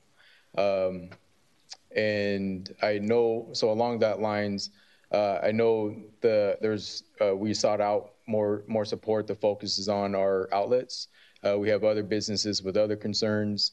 The past several months, it troubles me to hear small business owners in different parts of town that have had negative experiences with certain folks, maybe not mentally well or whatnot, maybe actually trying to be more explicit in, some type of burglary, robbery, and the struggles with the current laws on how police departments can help mitigate or follow up on those actions of those who are trying to commit a crime or just threatening safety. So collectively speaking, I know there's a lot different there, and it's all a lot of different. Every situation's unique, but what's important to me is that we maintain that level of trust in our police department. We maintain that level of trust in their community, and that when people say that they feel safe, that they should feel safe locking up their businesses, at nighttime, and if something goes down, that somebody will be there. So I see how this can be a great tool to help assist that. Going back to the concept of measurements, how can we find a measurement that focuses on the more organized theft that our outlets have been a target for, as well as similar places like that throughout the state, but also these smaller businesses? There's certain desired metrics by BSCC related to the awarding of the grant. To not go too comprehensively into it, the idea is we need to show that organized retail theft and retail theft, vehicle accessory theft, and cargo theft, which is kind of random compared to the others, that those go down in the duration of the 3-year grant. So at minimum, that's the metric that needs to be assessed for the BSCC. My recommendation is that police department staff, executive staff, engage with your body and really look at what are the measurements, what are the importances that you want identified data-wise throughout the project, right? Throughout this 3-year grant cycle, because those, you'll find it's fluid, and you'll find that there's fluidity needed in both the understanding that how you staff these, but also how the data that you're collecting, and what you find important today may change a month from now depending on the patterns. And so those are the things that I think if there's a constant communication between the elected body that represents the community of Vacaville, the business community, and the police department, that's where you'll be able to kind of craft your measurements before you hit the pavement, so to speak. And that doesn't have to take a long time to do. And so, maybe one more just extension off of this. I'd like to be involved, or at least be included in being engaged in what metrics that we roll out. And I say involved, let's have a nice conversation. I do want to specify for the community that there was an unfortunate event in a certain part of town where a life was lost, and where folks are typically very reluctant to provide information or, to willingness to be witnesses. My understanding is that a lot of the video that was available from different private security cameras, that in itself helped not have to put individuals in that position to feel concerned about testifying, so to speak, that the evidence in itself spoke for itself. So I see the tremendous value in that sense alone. Now, as far as placements for the cameras, how is that going to be determined? So, and is that flexible? Yes, sir. And typically what will happen is we're going to get a combination of crime data, traffic data, and direct feedback from your officers that are on the ground in various parts of the city. What we found successful is it's not always data-driven to know that there's a good placement for a camera from an officer that works that beat consistently, all right? So those three things will be all overlaid together along with the current camera placement to determine where these new ones should go. Now, some of the new ones that are being brought in, which is Flock Safety Condor cameras, they allow you to move those. And so it's a nominal fee to move them, but they can be moved. And so it's not a permanent placement having to be determined at the time you place it. So we will recommend placement to the police department through that process. But again, a year from now, they should reevaluate those and the efficacy of each of those cameras to determine if replacing them is better than enhancing or expanding those camera numbers. With that said, moving them works, but then you're taking it from somewhere else. And so you never know if that's the right move to make or not until after it's done. And last quick question, you mentioned wildfire safety, evacuation involvement. I didn't see any examples of that. So how would and I guess we have to establish the difference between an established mounted camera versus a drone. So I'm just curious if we're just clarifying, we're talking about drones. Are the cameras able? What type of technologies are they equipped with to be able to see through smoke? And if we're talking about drone, typically there's a lot of wind produced from that. And how does that impact? Yeah, so a couple different ways here. So there are fixed camera positions that can be utilized to make sure egress routes are clear. Those are recommended to be placed on identified egress routes that are generally identified in a local hazard mitigation plan that's already written at the county level for evacuations. With drone technology, drones have a finite amount of time they can fly. Most departments' drones that they fly have a 20 to 40 minute on station time for any flights that they have. If those drones are equipped with infrared devices, then that reduces that on-station time because of the weight of the drone. And so you're down to maybe 30 minutes on station. The question, can it see through the smoke with infrared? You can see through many things.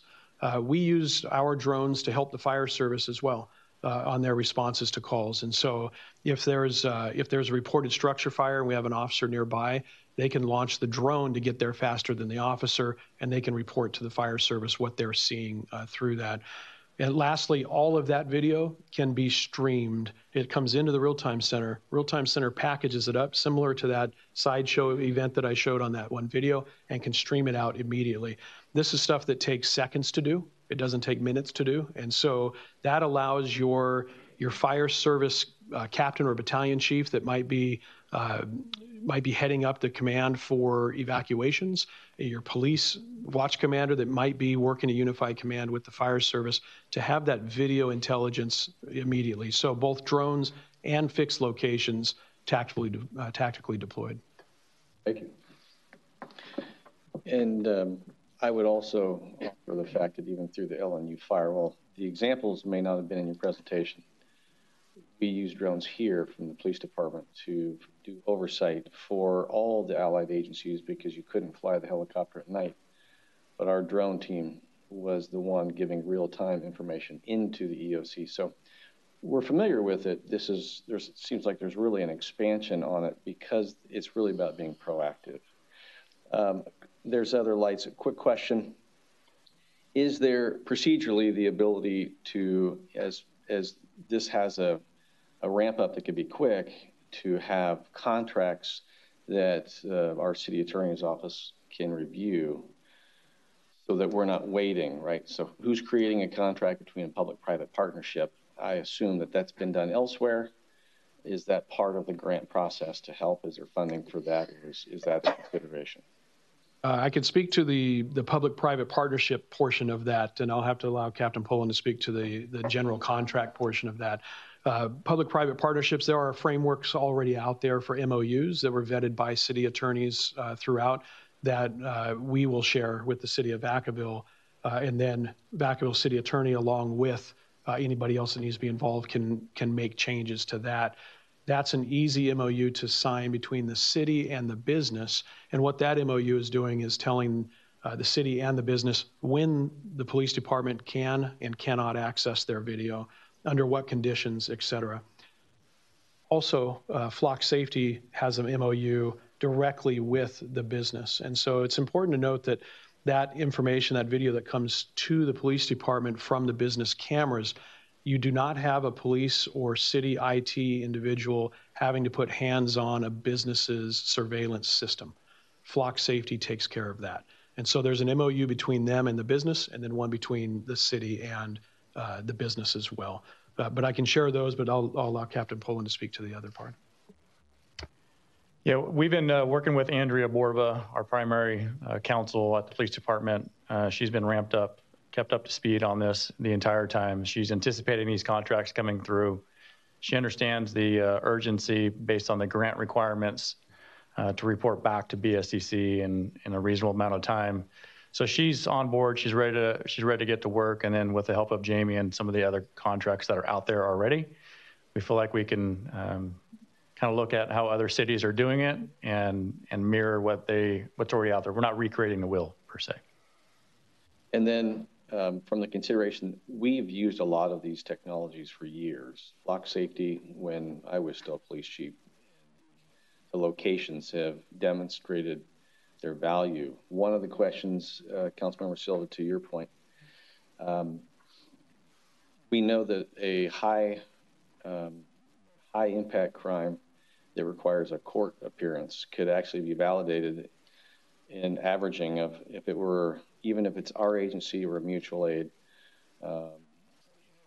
whether it's a homicide or something very significant, those could be in the hundreds and hundreds and hundreds of investigative hours, and equally hundreds and hundreds and hundreds of court time hours. And there's costs associated that could be factored to show improvement of quality of life, reduction in costs. And so those would be some of the things that I would hope that part of the efficacy of this impact on safety, but the reduction in service deliveries and the staff requirement because of those post events. An investigation costs time is money. Court is time is money. And so those are efficiencies that I think can go a long way. Trust is always the important thing. I appreciate Silva's point on that. The Chula Vista, they're the first, and I've seen their presentation in the past. They deploy drones off the fire stations, correct? Off the police department roof, a hotel roof, and a fire station roof. That's something they scaled. So that's if that is part of what we're considering to scale, is that part of the funding as far as what kinds of expansions? There is funding in the grant for that, for a certain level of drone as a first responder. Right now in the industry, there's two models. Well, there's really one model, two hopes. The one model is that you have to have somebody physically on top of the rooftop that has line of sight on these drones as they're flying. Obviously, it's working, but it's not efficient or effective in the sense that you're paying for two employees to perform one job, and that's a bit clunky, right, for lack of a better term. What we're waiting on is autonomous flight ability, and the technology exists.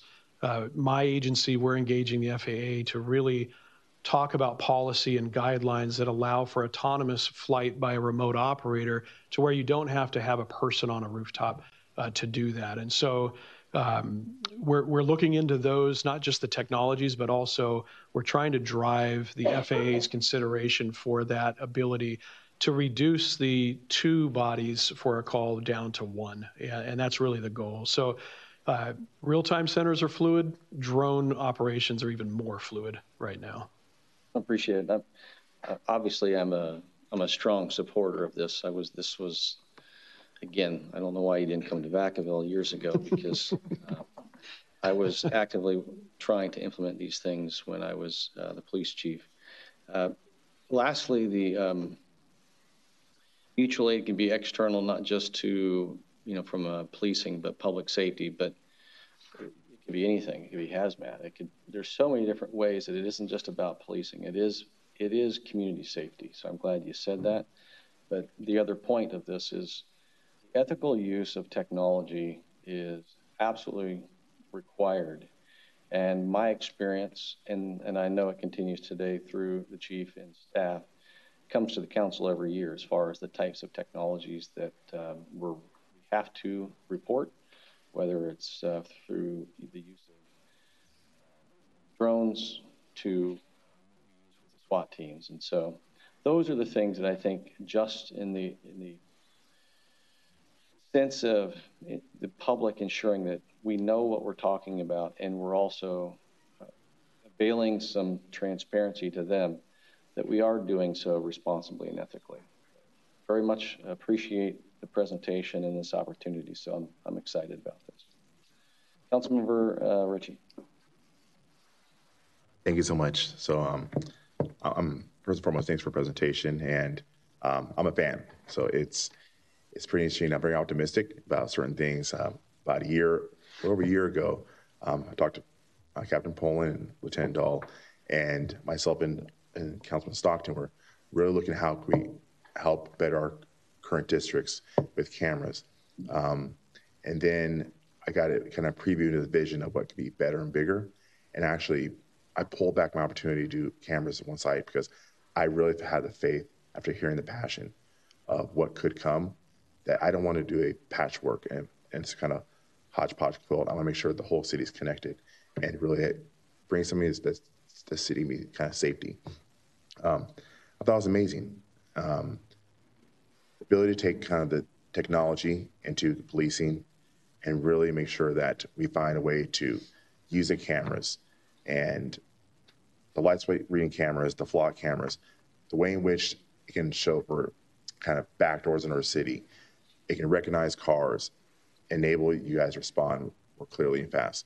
I think it's great. I mean, it's Big Brother aspect is kind of weird, but when you look at how many crimes are solved or resolved and the ability to keep our community safe by having that instant access to cameras, it inherently actually makes us more safe, because the people that are bad actors know the city has less gaps, less opportunity to cause crime without kind of slipping through the net at a back door, certain street. I won't name streets that were that way, but the word gets out that, listen, that's not the city you want to go do crime in. They have it covered. It's a way for us to kind of have community policing through technology. It helps the community be more accountable, helps police be more accountable. This goes both ways. The technology we use and say, no, that actually doesn't happen. It helps people feel more safe in their community, realizing, you know what, if something happens, I know I can call immediately 911 and say, my kid was abducted by a car. That car might be found before it gets to the third intersection, heading the right way. Before you know it, that kid is recovered due to technology. So, you know, inherently the grant's about money and theft. So I want to do this research. I think it's $116 billion annually is lost through shrinkage in America. Now, I mean, how much of that is in Vacaville? I don't know, but it's a lot.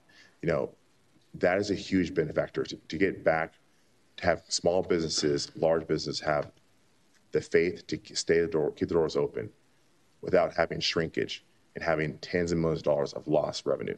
Because when someone walks out with something and they don't ring the register, we lose tax dollars. They lose safety. They shut down. Businesses have been sheltered all over California due to this reason. Everyone loses. The ability to have the cameras to inherently protect our city, maintain the level of service is huge. It just, everything about it, I think, is really perfect, and look forward to kind of supporting it going forward. Thank you. Councilmember Stockton.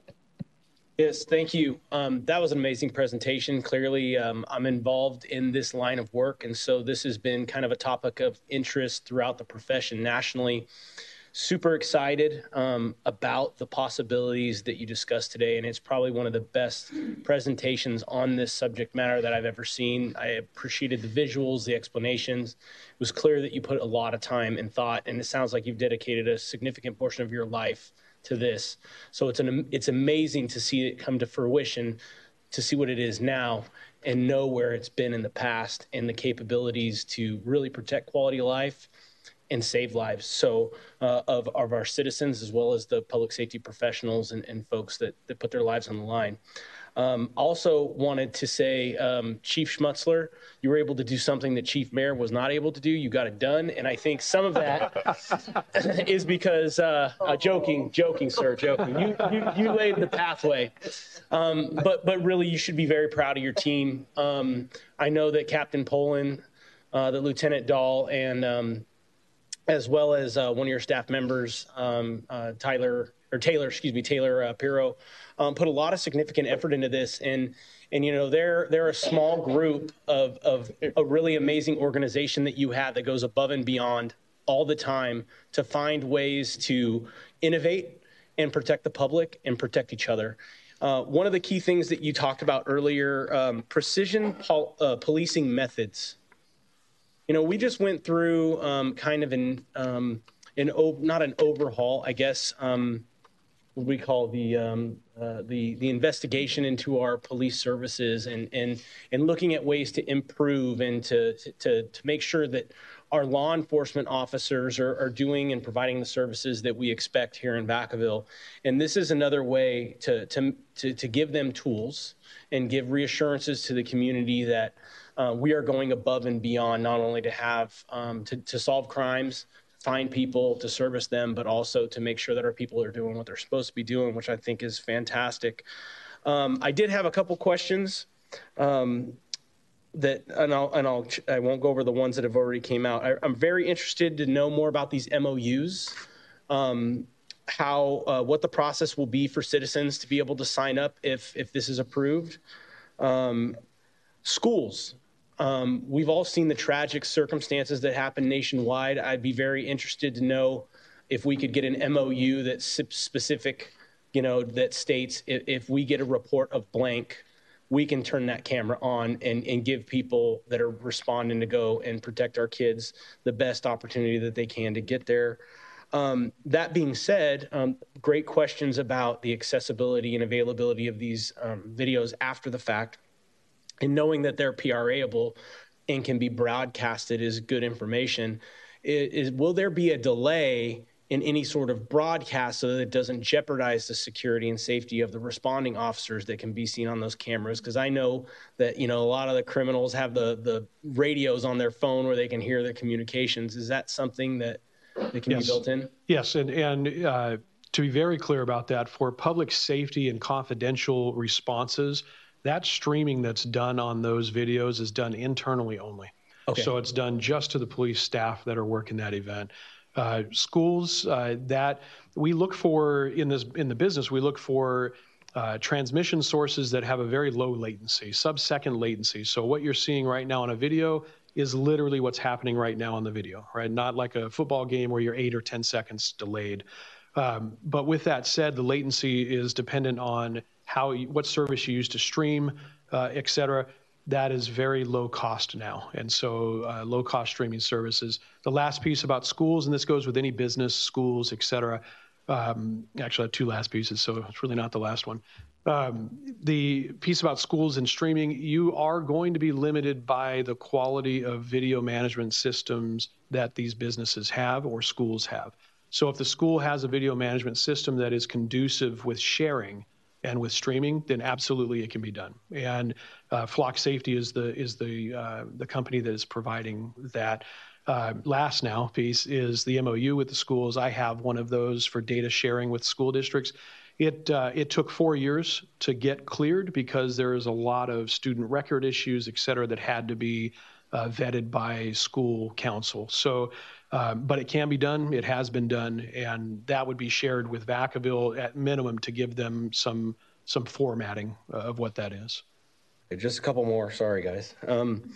So you talked about drones as first responders. Is there a way to connect to CHP air vehicles like their helicopters and fixed-wing aircraft to be able to stream? Yes, if they allow it. They currently don't allow it. They do not. Okay. Thank you for that. And then how many other cities in Solano County currently have something like this? 0. And let's see here. If you talked a little bit about wildfires, flooding, and evacuation routes, and I feel like the evacuation routes are kind of related to both of those things, at least.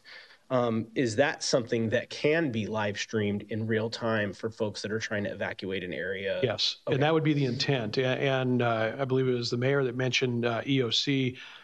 In my world, I get to work or manage the EOC at the same time as the event as well. This would be streamed into your EOC, if there's a separate unified command with your fire service and law enforcement there. If you have a ICP, incident command post, say similar to the campfire where we had 400 officers from multiple agencies at a community college command post, if you had that same scenario, it'd be streamed there as well. So the beauty is that video intelligence along with static intelligence, so just static text, can be streamed in minutes now and live so that decisions can be made with the best available intelligence.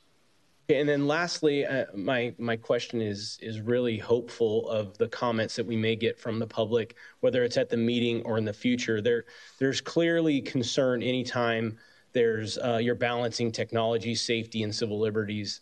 I think it's important that we have some sort of very established method for folks to be able to contribute their suggestions or voice their concerns about how this technology is utilized, audited, and that we make sure that we're being as responsible and respectful and as possible. So I hope to hear comments either tonight or in the future, and just very, very excited about the opportunities that this really presents for the city of Vacaville if done correctly. And I have confidence that if we work together with the community and our police department, we can find that balance. Councilmember Chapman. Excellent report. I sincerely appreciate it. I'm working with a victim of a hit and run, not here in Vacaville, but it's a challenge. And first of all, the public-private partnership, the mayor took care of that. Thank you. The measurements that Councilmember Silva had inquired about. When you submitted the grant, I'm sure there was data included in there to illustrate or indicate the need in Vacaville, so that, you know, in order to be considered, yes, you have to have a need. So the data that was included, you would use that as part of your initial measurement starting out, and even at the end of 3 years, which if it doesn't show something, it's, especially in those specific areas that you identified, then we have an issue. Yes, ma'am. That's the easiest data to use because it's already there and it's already pooled. And the recommendation would be to allow the real-time center the opportunity to function for a period of time before you use that comparative analysis on that data to ensure that it's had enough time to actually yield results. And one present staff, dispatchers, you mentioned communication staff and all. We won't have any staff that will be displaced with the infusion or bringing on the real-time center, right? And we will cross-train or... That's good. I hear the chief behind me, but yes, ma'am. No one will be displaced. He was back there affirming. Yes. We must take care of those who don't have the skill set to make sure if they are interested, you provide the training, or if not, you find another suitable location for them. And just to add to that with my experience, I suspect the comm center will appreciate this because it's been an added impact because they're having to multitask, and at this point the passive version of the camera system in the comm center, so it's passively being used but actively in the moment. This becomes a far more proactive, intentional from an intelligence perspective. So I think what it will also do is relinquish some of the pressures in the comm center. Vice Mayor Wiley. Thank you. Yeah, that's good. Thanks for the information. The 4.4 million sounds like a great thing coming into Vacaville, but then when that's gone, what do we do, on year 4? So that's down the road. My question is, you mentioned kind of manned or unmanned, and it seems to be the preference would be to have it manned, but I just wanted to ask that question. Will it be manned all the time, or what's the plan here? So going into this, the plan would be to staff it with a crime analyst moving into the real-time information center that currently has workload in investigations, would continue that workload, but would perform real-time operations center functionality, along with a community service officer position that can move in there and do that as well. Depending on how they're deployed across the week, that'll give you essentially 80 hours of coverage throughout that week. And that will start to determine the need for any further staffing. Then you can augment that need with the retired annuitants or overtime, mentioning the cross-training of other current employees. So you can really start to use the grant money in an overtime sense and in a retired annuitant sense to start to augment that staffing where you believe you need them, to proof that concept as well throughout this period of time without having to necessarily hire more full-time bodies in the middle of that. Right. And then the storage of the video, is it just in perpetuity on the cloud, or what's the storage? I'm glad you brought that up. And who organizes that in perpetuity on the cloud? That same government code that I gave earlier, 34090, dictates storage of surveillance video. And that storage in city attorneys across the state have varying degrees of definition for that. And so I would defer to your city attorney to if they have not already reviewed that, to review that and then make that recommendation to the city and to the police department for retention.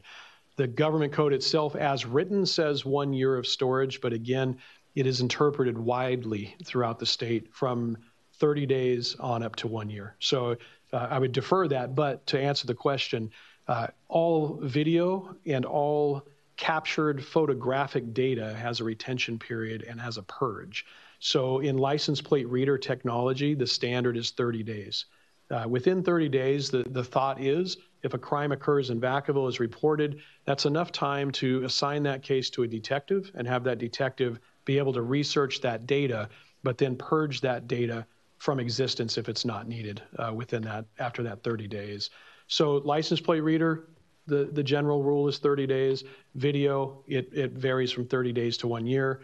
All of it is purged and none of it is retained in perpetuity unless it falls into a retention schedule associated with a crime, say a homicide, something like that. And now it's evidence as opposed to just video.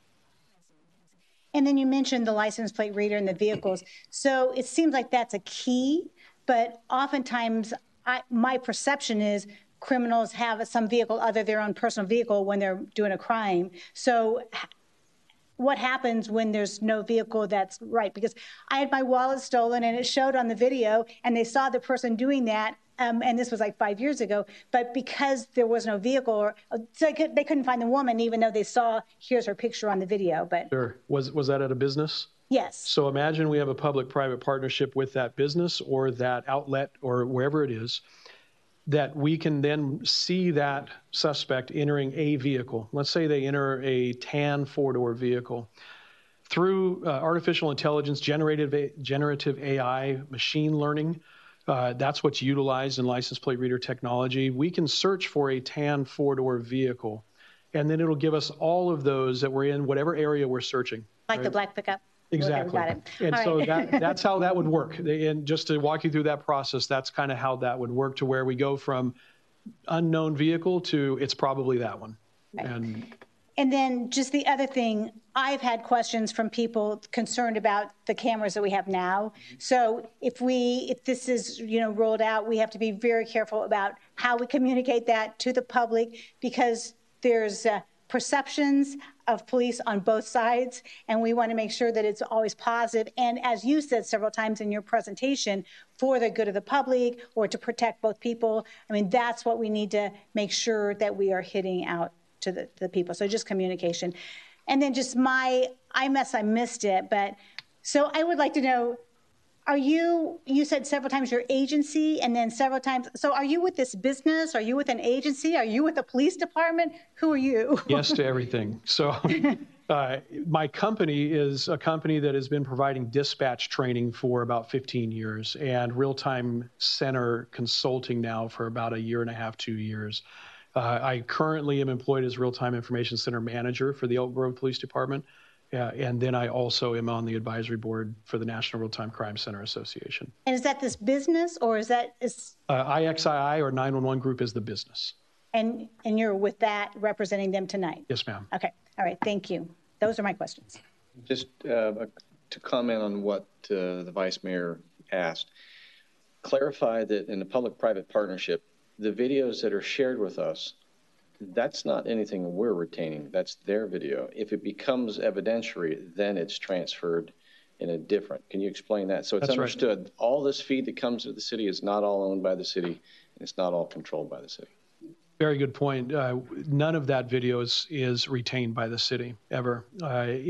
Any video that's used for potential evidence must be produced by the owner of that video. So what this will allow us to do, if a real-time center employee says the 7-Eleven has video of this car, an officer still needs at some point, an officer or maybe a community service officer, whoever it is, needs to make contact with that business to obtain the physical copy of that video. So yes, it's shareable, but we do not retain that whatsoever. We don't have access to that. Public records requests, would they come through you or would they come through our public records requests? I can't answer that for this city, Captain. Yeah, we have I was just going to mention that Public Records Act requests would either come through the police department, would come through the city clerk's office to receive records of the city. And then we would tell the company to find it? Well, the company's records are private records. They're not public records until they share them with us and we retain them for like a police investigation reason.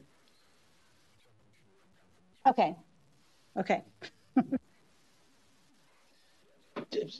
we have video because we own cameras. We are required to follow PRA because we're the owner. But if it's an entity in the city that shares it with us, it's not a public record. It's theirs. Is that? So that's the difference. And a good example of that, let's say one of your health facilities, your hospital facilities, shares cameras with you guys. There are HIPAA rules that are needing to be followed on their end before they produce anything. So, and that includes even as evidence. And so we can see it. We're not able to record it. And so again, if we need the recorded version, we have to go to that source. School districts are the same way. So any PRA really covers your system here and your license plate reader system. If it's a system that is not owned by the city, then it needs to go through that process. Subpoena for the private ones, PRA for any public.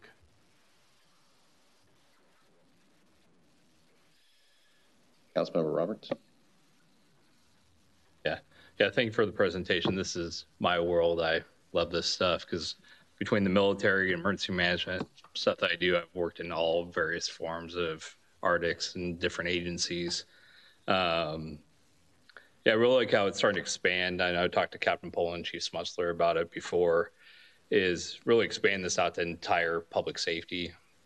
And then the often forgot public safety aspect is public works too. Because they deal with a lot of floods, like putting fixed cameras at the retention basin so we can see if there's an issue with those that they can monitor during a flood. If it's not a big thing, so activate an EOC, possibly push it down to a department operations center that they can just watch from their office, from their overnight folks that are there. And a couple things you brought up, yeah. Actionable information or information drives operations type things. And a big part of that is accurate information, not just information itself. Because I know collecting information with people, whether it's a black truck, somebody might be, it's a blue truck. Oh, it's a gray truck. It's primered truck, whatever. Being able to have those drones as first responder get out there, we said it was an average 95 seconds, I think, to actually see what the truck is, because you don't know what it is. Could be a combination of all three, who knows? So I think having that accurate information along with that demonstration you showed with the gentleman with the hammer, that's where protecting the public also comes in too, because that could have been a very bad situation quickly, depending on who responded and what was going on at that time. And so, yeah, I think it's important for both officer and public safety being able to respond appropriately to those situations. And then more for a question, I know you guys kind of briefly touched on the information that's collected and needed, like what metrics we're looking at. For the grant specifically and their work plan, is there any specific deliverables that they require that we have to collect or demonstrate? There's no exact number, which is a good thing. There is the ability to show that this was reduced within the jurisdiction that had received the award. And that's within the retail aspect of it. And it's kind of again, the Big Brother-esque aspects of collecting and like establishing patterns of life in certain areas, and especially if certain people are coming in and out regularly. Have you run into issues with that, like collecting information to establish patterns for certain shopping centers? We have not ever been asked to do that by anyone outside of the police department, meaning, for instance, if you have a large retail complex and you're just looking for traffic counts, our traffic engineering section with the city may ask us to use our camera network to produce their data on how many cars are going, et cetera. But to establish patterned responses, patterned movements of individuals, of things like that, absolutely not. And it should never be used for that. At my agency, we are a reactive agency. We do not proactively monitor the cameras. So we don't grab a camera at an intersection and go, let's just see what's happening here today. It is always reactive to an incident. The one exception really is anytime that we're working safety of an event, a festival, things like that. We'll proactively monitor the assets that we deploy, be them trailers, drones, et cetera, just for that community safety during that event. But the cameras you see on the intersections should not be monitored proactively, individually, looking for any type of pattern or movement of any individual. It's not associated with a crime or a reason, missing person, et cetera. Okay, for the data aggregate mapping type stuff you're talking about for the cameras, I know in the past I've typically used like ArcGIS or some type of Esri product. That's what we're using, sir. Okay. And then again, tying it back to public safety with like power safety shutoffs using, some form of working with public health and identifying, hey, these folks have, their power shuts off, they have equipment that relies on that power.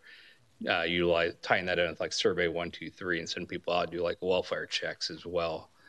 So I think, tying all this in with some type of mapping software, like you mentioned, would be good for all aspects of not just public or law enforcement, but fire and as well as like EMS services too. So there's a piece of the technology stack that's written in, and it's called First2, and it's an intelligence platform.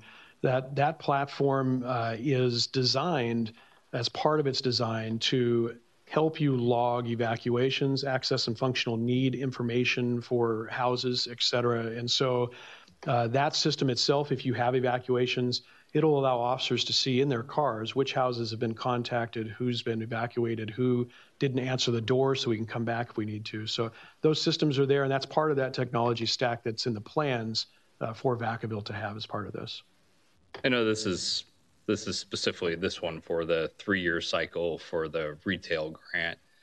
Are there other grants out there for that that we can possibly reach out to for fire, public works, or EMS services for this protective assets, or even like with the fixed cameras, because drones have a limited time, like early warning systems like the tower out at Pina Dobe, Mount Vaca, putting high quality cams out there to gauge fire mapping the perimeters, so we have early warning system if it does come into town.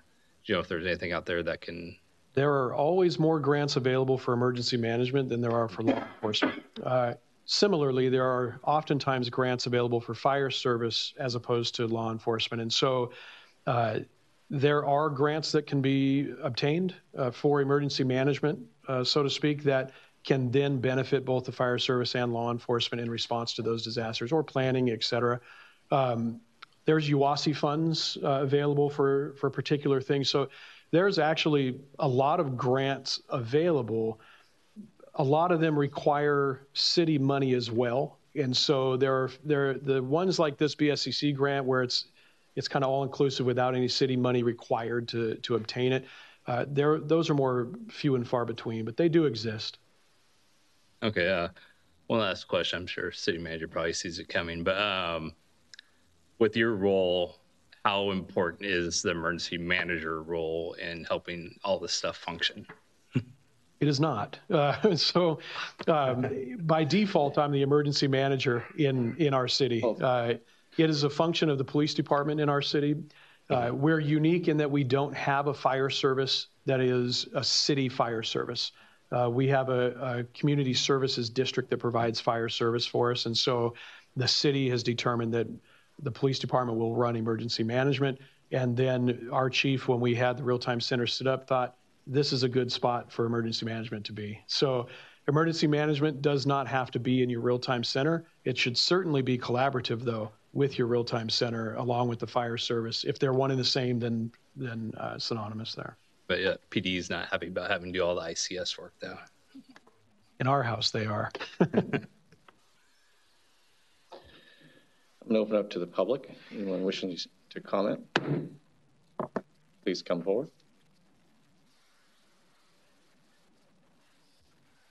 Thank you, Mr. Mayor.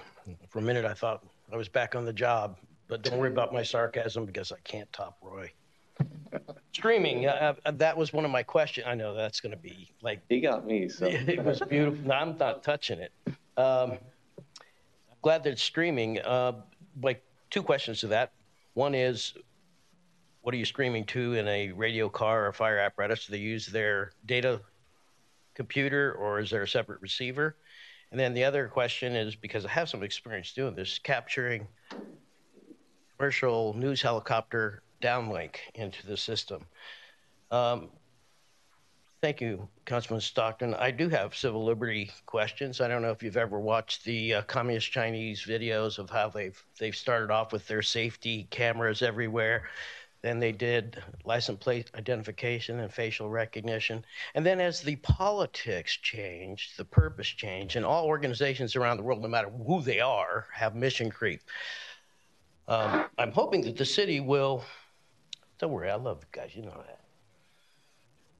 that, will have very clear SOPs with consequences.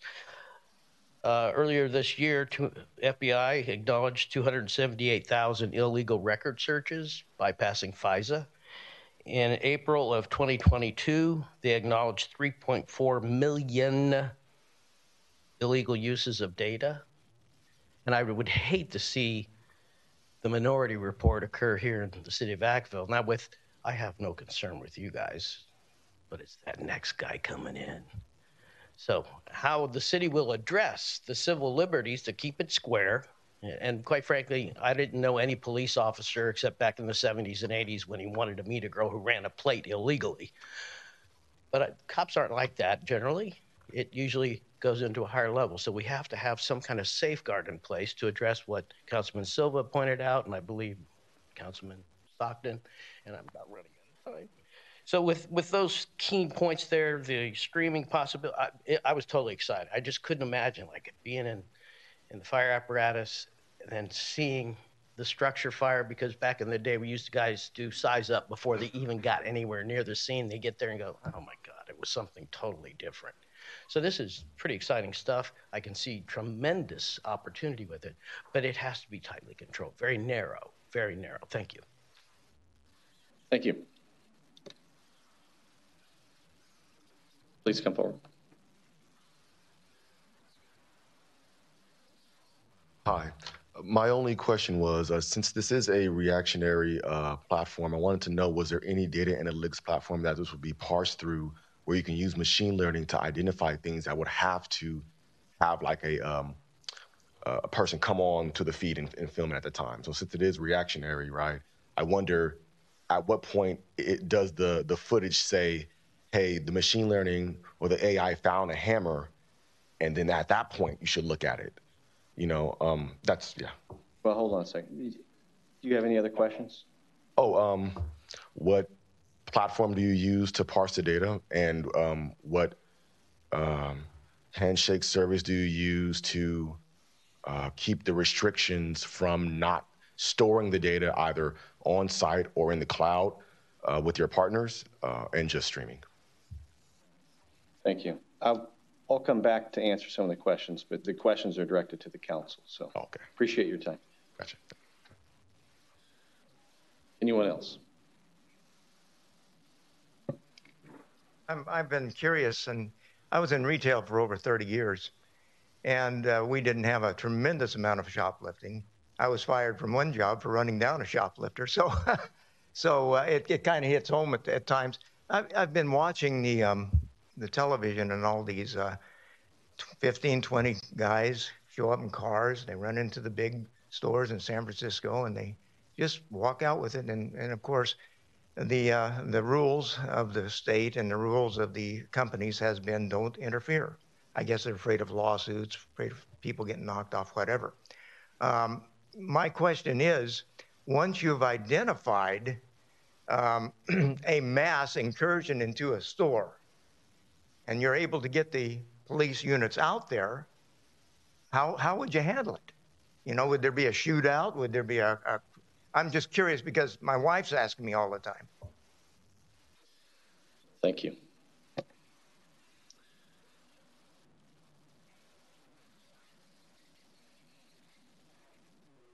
Yeah, that's fine.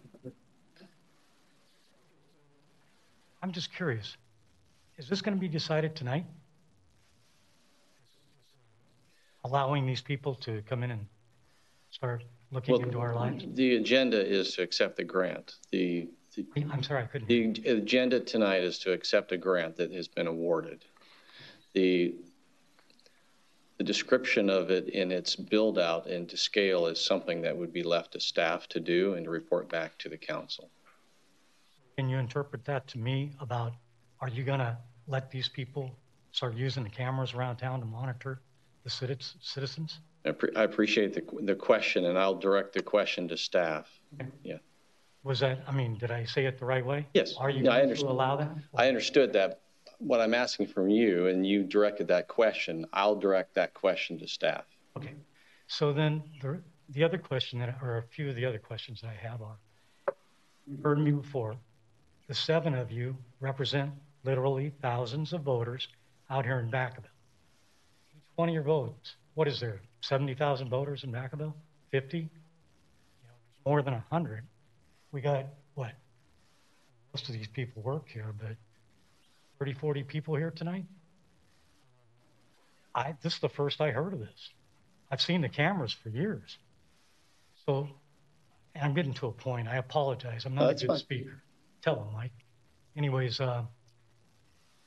7 people are representing literally thousands of people. How on earth would you even know? You don't know who I am. My representative has never even spoke to me except for one time. And I'm sure she don't even remember. So is this part of democracy? Are you guys the first step in democracy, or is it back in the Cub Scouts? You know what I'm saying? It's like, I've been alive for 70-something years, and I still haven't figured out how democracy works. You guys are going to make a decision here, and it's going to come out of my tax dollars, whether you call it a grant or a fine or whatever it is. How do I get represented in this whole process? You know, and I understand law and order. You know, I'm kind of for that, but I don't want people videotaping me while I'm walking down the street. I'm a free man. I earned that. Anyways, I probably got a lot more to say, but you guys caught me on short notice. Okay, so consider that, and then just get back to me with your answers. Thank you. Thank you. I'm going to go ahead and close the public comment and bring it back to the council and ask that you're able to answer a few of those questions. First off, though, I will say that the council doesn't take this lightly. This came to the council as part of approving the application to a grant. So the state of California required that those cities that would be interested understood up front what they were asking for just these reasons. The BSCC is looking to reduce the statewide impact of organized retail theft. I sat on the state of California's data sharing task force to the Attorney General for this very issue, which is why the city of Vacaville has used and contracted with Flock Safety for many, many years now and done so responsibly. The expectation is real. The police department should be able to journal and document how the system is being used. Our technologies require logins, and the data often captures who does what when they run someone. So it's changed a lot over the years, and there are policies and there are consequences and safeguards to SOPs for that, to be responsible. I'll be the first one to say my comments were, this has to be done ethically. However, it can be used to greatly improve the safety. It doesn't have to all be about the police. Fire service, public works, putting cameras where there is the prone to flooding, where the bridges are. There's so much that can be about community safety while at the same time protecting the interests of a free society. I understand that greatly in my former role as the police chief. Comes at a real price of public trust in its ability to be implemented. But I will tell you, it has been implemented for years now.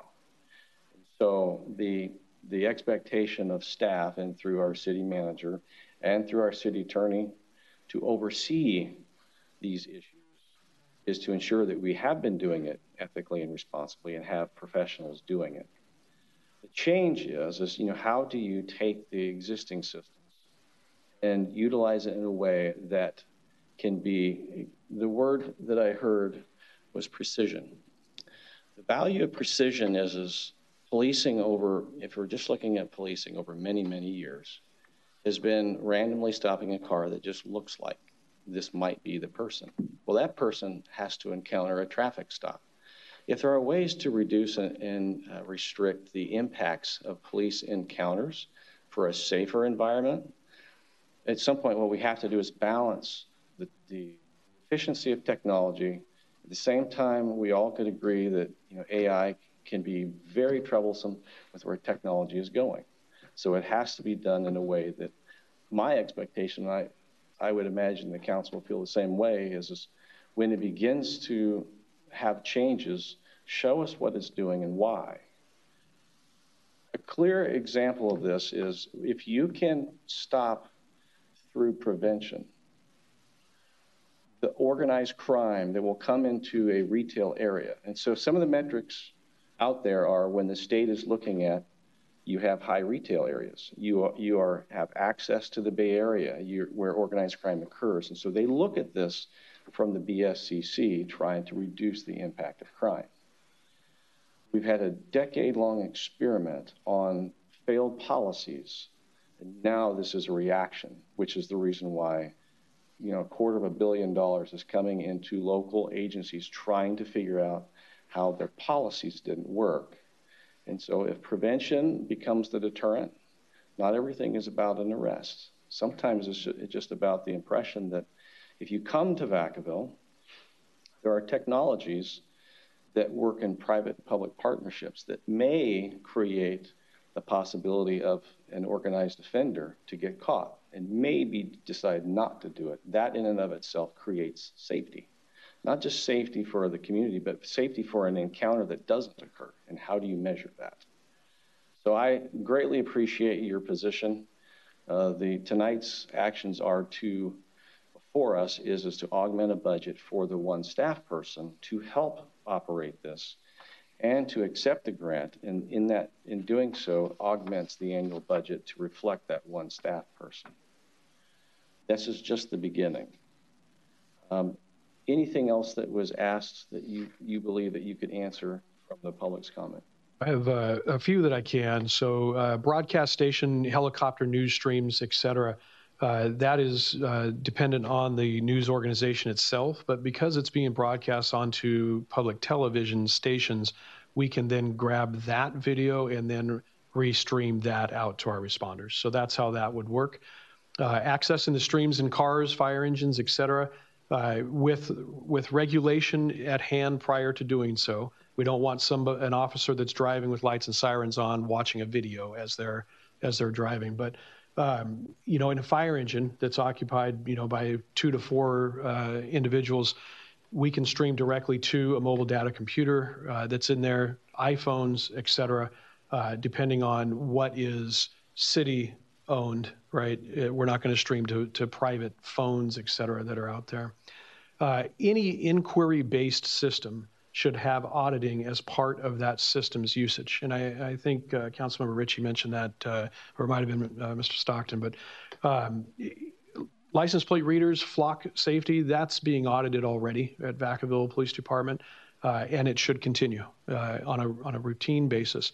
Any other inquiry-based technology stack platform that is brought here should have an audit that's automatically done by somebody in the department that looks for use, reasons for use, and acceptance of use as far as it meeting the guidelines that it should be used in. So there should not be any inquiry-based platform that's a part of this technology stack that doesn't include auditing to ensure that it's being used the proper way. And the last piece here is platforms used to parse data and data sharing. Data sharing oftentimes is governed by law. And for those data that are not governed by law, as far as sharing goes, typically it's included in a contract between the provider of that platform and the city. So your city attorney will be able to vet that and ensure that that falls within the comfort level of the city to ensure that that sharing is done properly, or that retention of data is completed properly. And my only comments on that is I would ask that as part of this process, I don't want to sit here and assume anything other than what my prior knowledge was, especially with the enhancement of the city attorney's office for oversight to ensure that we have the proper policies and work with the police department so that that safeguard is there on behalf of the public's trust, and that there is some internal oversight into how we're implementing technology through the legal side and the lens of this. Right? Yes, and in fact, as Captain Pullen had mentioned, we actually have a assistant city attorney that's assigned directly to represent and oversee and work with public safety, both the police and the fire department. So that is in place.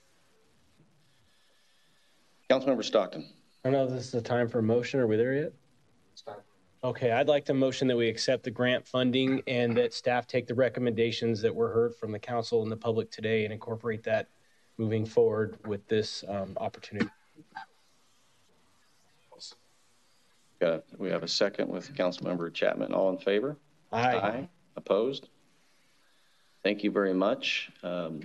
It's one to take with responsibility. This is a good thing to protect the community. So I'll be excited to see what does come out of this as you begin to scale this. Just a quick question. I'm sorry. Quick question. When should the public expect to have an update or council have an update to see where we're at? Or if they have questions in the meantime, who could they reach out and ask? Thanks for the question. Our timeline is fluid. We're trying to move as quick as we can, but there's a lot of financial constraints that we're working through with the state right now. Our goal is to grow this with you, to communicate with you, to feed you all the information that you're asking for. Myself or Lieutenant Dahl is your primary point of contact for any questions that might come up. But we don't want to do this without your guys' recognition and knowledge and grow it together. So thank you. Thank you very much. I saw you. Okay. Sorry. I thought you were. Thank you very much and for the presentation and hearing us out. So looking forward to seeing where this goes. All right. And with that, we move on to reports of city manager. Thank you, Mr. Mayor. During some of the more recent city council meetings, the council has made several inquiries during the council comment periods that have warranted a request from myself. And so just real quickly, I wanted to give the council an update on a couple of those items that you've asked about. We'll begin first with the what we're now calling the Extreme Weather Warming Center, which, as a reminder, is a facility that we're utilizing the city's property that was formerly the Greyhound bus station over there on Elmira near Peabody. This particular facility will be utilized as an extreme weather warming center during those periods of extreme weather when we reached particular milestones in the weather, specifically 2 consecutive days at 32 degrees or below. And then there's also another element to it with regards to a sliding scale related to temperature and rainfall. So whenever that the weather hits either of those conditions, that facility will be opened and operated. And what we've been doing since the last time we shared some information with the council is that we continue to meet with the businesses in that area, get their input and let them know what exactly is being planned and that the limitations on it. We've also installed the fencing, as you've probably seen as you drive by. But we've also been solidifying contracting services for security. We will have at all times when the center is open, we will have a security representative in the building while it's open. And we will also have another one roaming the perimeter of the facility as well as the adjoining shopping center. We have contracted with ServPro to continue to keep the center and the surrounding neighborhood shopping center clean before, during, and after. And I should have mentioned that this facility has been ready to go since November 1st as we were directed by council. And then finally, well, actually another piece that we've been working on is working with faith-based communities to provide volunteer services to help man the center. I'm pleased to say that latest conversations with them is that they have volunteers all lined up for this. It is a little bit challenging and different from other times that we've done this, and that it is strictly a response to the weather. And so we're keeping a real close eye on the weather forecast with that.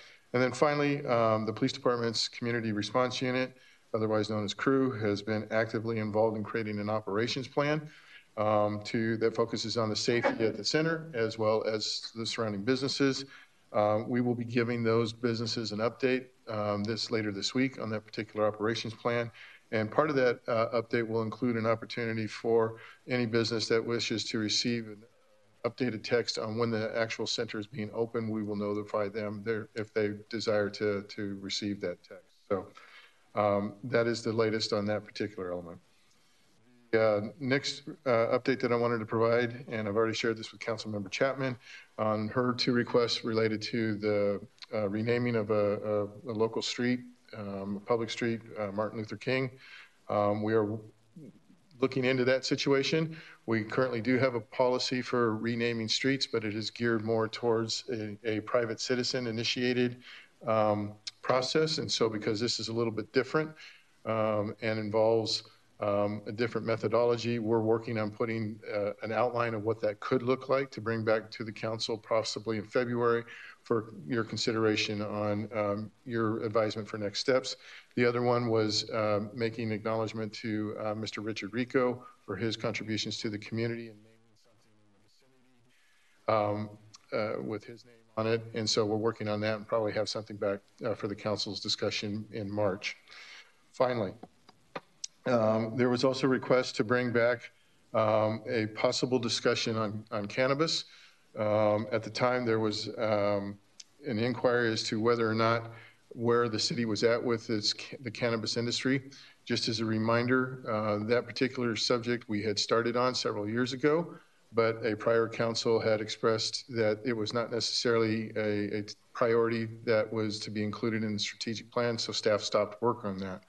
I mentioned that at the time when it was first brought up, and in order to provide the council with some new information about what is really happening in the cannabis industry, because much has changed since we've last discussed it, I shared with the council that I would need to go back and check with all the 6 different departments that are working on that had worked on that effort, and see what it would take to go ahead and update that information. And I'm just here to tell you that if the council is interested in pursuing that discussion for topic as whether or not it's a priority or not, it would take, because we have to take people off other resources to work on this, it would probably take a minimum of 6 to possibly 8 months to get that updated information and bring that back. So I just want to, at a future discussion. So I just want to make sure the council is aware of that.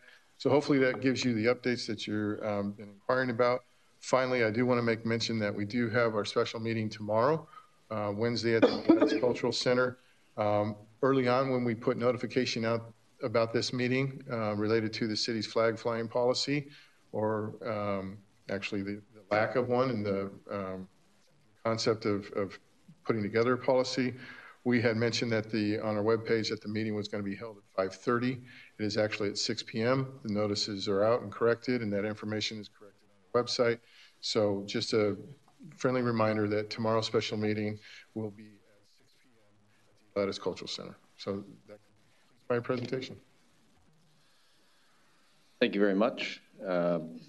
Reports of the City Council. Councilmember Stockton. The first thing I wanted to say tonight during council comments is I wanted to thank Fox One Realty Group for putting on another outstanding Veterans Day celebration on last week on Veterans Day. It's always great to see all the veterans come out and the families that come out to support. We're a military town. We got a lot of folks from the Air Force that are in town, but it's always good to see the rivalries and fun amongst the different branches. And we just have a tremendous amount of respect for the service that many of the folks that served in the armed services have given to our country and to our community. So I wanted to start off by thanking them. I also wanted to find out if we can, if I need to make a motion, or whether or not we can add the link to the Keep Vacaville Safe Group's website as it relates to lithium ion. I think that if in an abundance of caution and not favoring one side over the other, I think that information should be shared. I also think that there should be acknowledgments on any site shared related to this, that they don't necessarily represent the opinions of the city of Vacaville or the city council in particular. But if we're sharing one thing, is there anything that prevents the city manager or city attorney from being able to share that website as well? So I would suggest that you give us an opportunity to explore that a little bit further, because right now, all we're doing on the city's website is providing the status of the application that has not yet been filed, just for purposes of keeping the public is informed of the steps that the city is involved with. Putting information about a private group, albeit for the purpose that it is, could get into a different realm. So I think if you wouldn't mind giving us an opportunity to take a look at the legalities of that and coming back to the council for an update. Okay, I would appreciate that. And hopefully from both of you. Let's see, what else do I got here?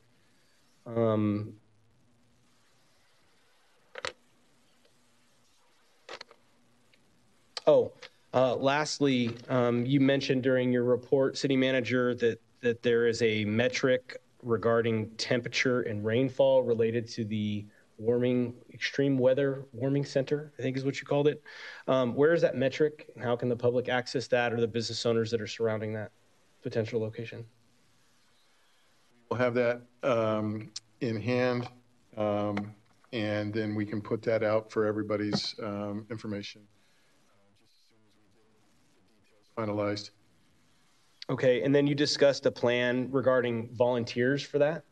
How many volunteers are you requiring to be present if and when that location is open? So we're really relying on the faith-based community for that, but there will be one volunteer at a minimum, if not two, plus the security officer there. It's really based on how many people utilize that facility.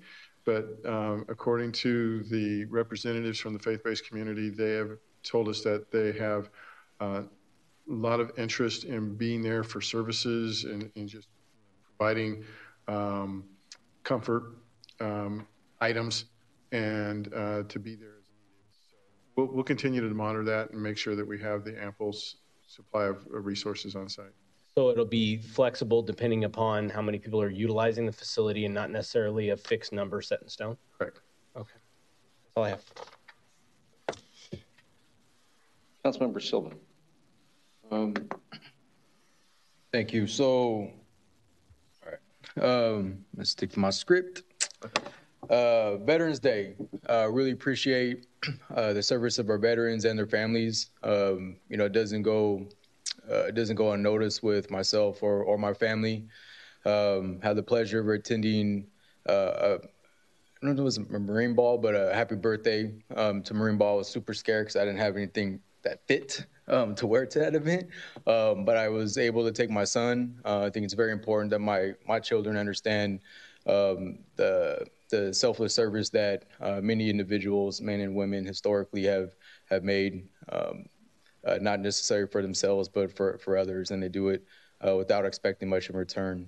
My son was very well welcomed, and I'm glad to thank Joe Desmarais. He actually went out of his way and made my son feel very, very welcome, and even gave him a couple of challenge coins that he geeks out on lately. So definitely appreciate all those service members that attended that Friday evening. Was not able to attend Saturday morning, so I definitely apologize to those folks. I do want to give a shout out, not necessarily to some Vacaville veterans, but that doctorate program that I'm in. There's a good 5 or 6 veterans that are in each one of my classes, a core set of them. And I've learned those individuals are diverse in every respect. They have different opinions, different experiences, both in the military and civilians.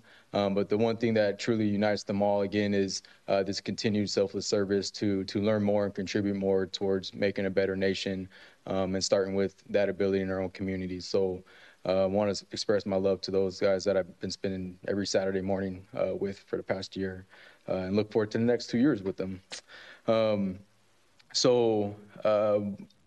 I think I shared, last time when I called in, You know, one of the first stops that I made when I was in DC, I was out there for a conference on workforce development. But I had to see the Korean Memorial. My grandfather fought in the Korean War. He had a lot of views that would get him canceled these days.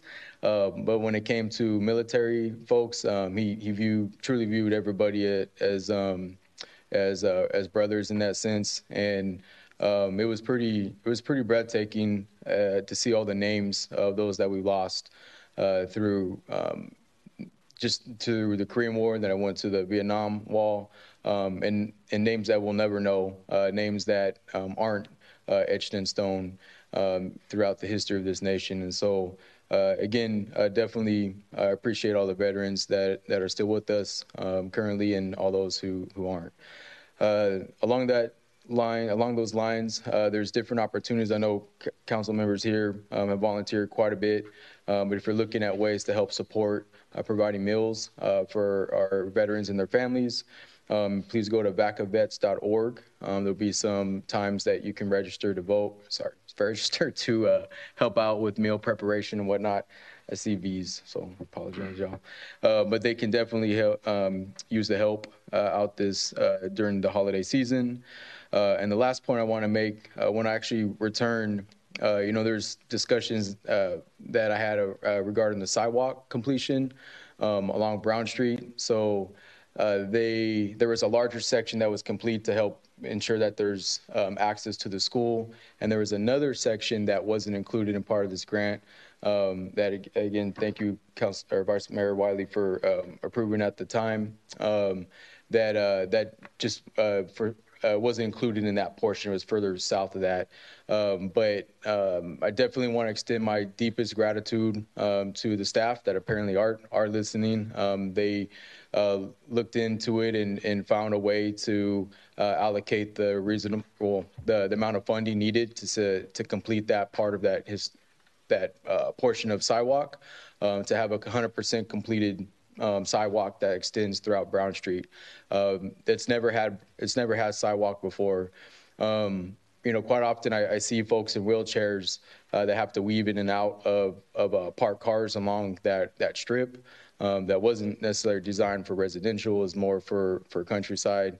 And, I'm always concerned about safety of those folks. A lot of folks who live along there continue to express their safety concerns, particularly with speeders.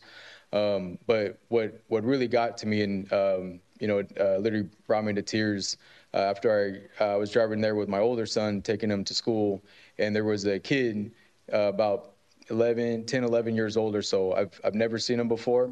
I didn't know he lived right there along that stretch of Brown Street.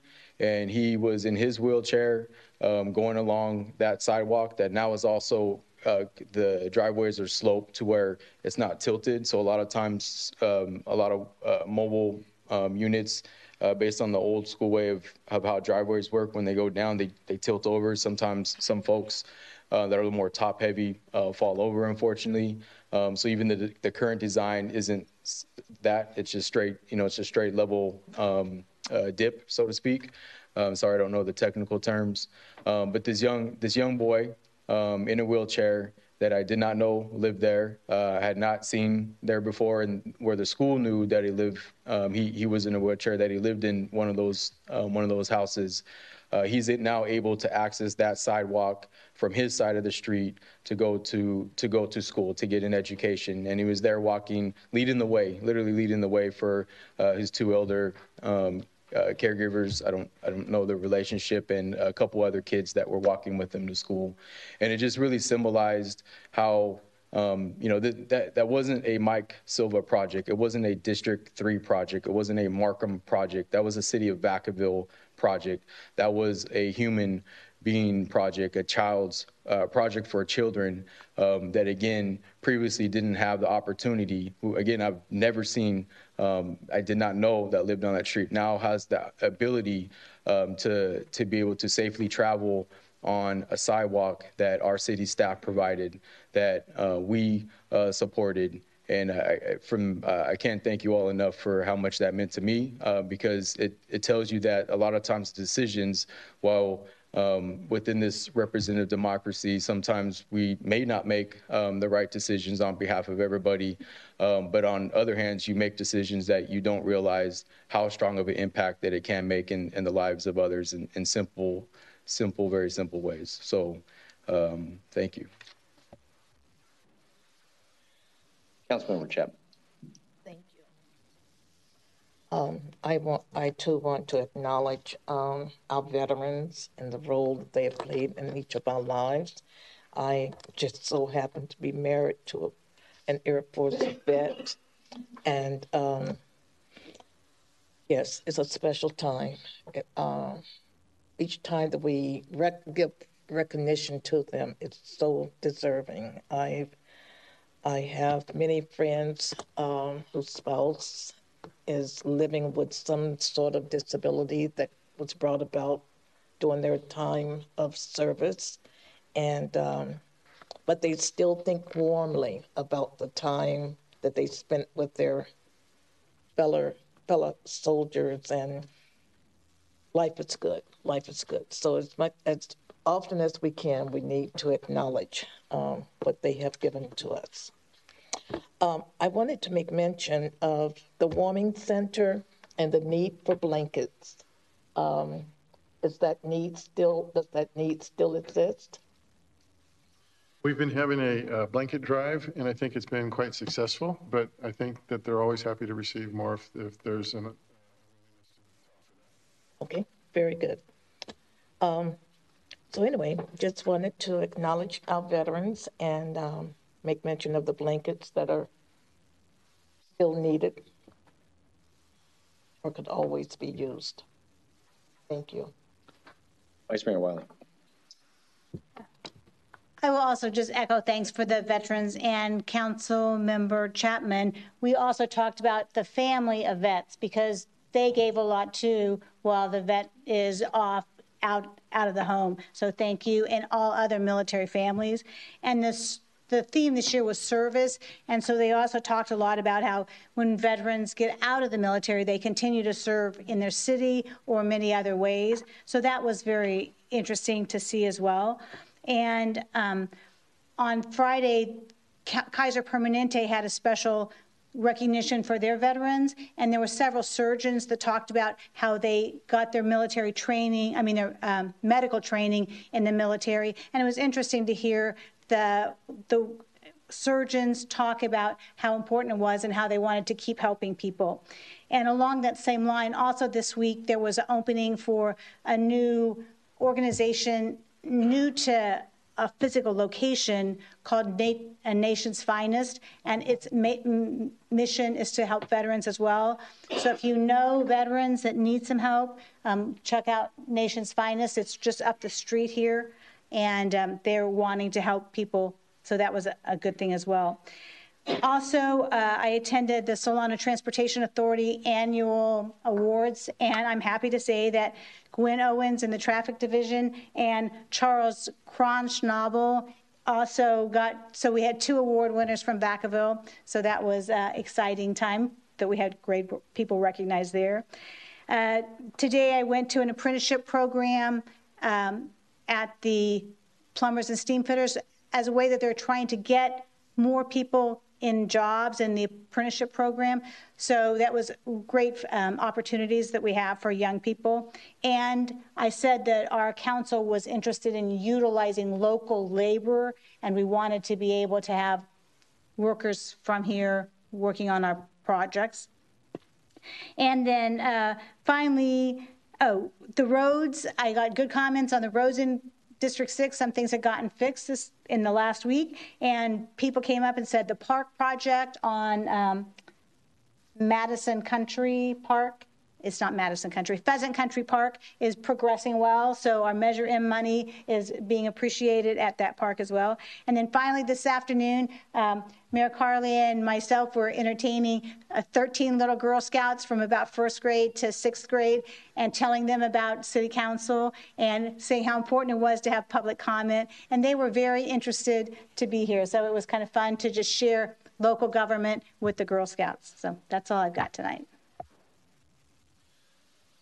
It was it was entertaining and exciting. They all were sitting up here. They were shy at first, and then they represented all of us, deciding whether or not there's going to be a swimming pool. And there was staff, and they took over the podium, and it was quite interesting.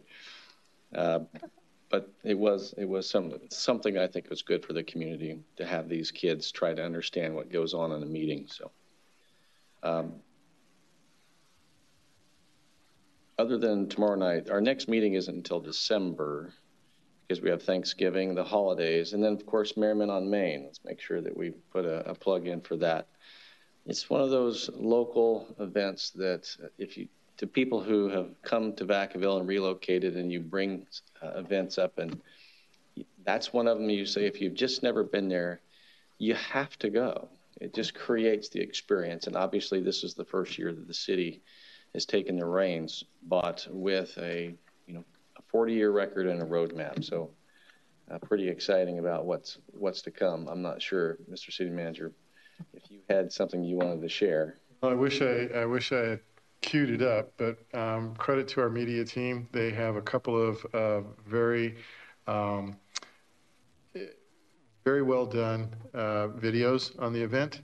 And or if you can hear me, if there's an opportunity to put that up there, I'll stall for 5 seconds. Well, I'll keep talking. Oh, look at that. Oh, there we go.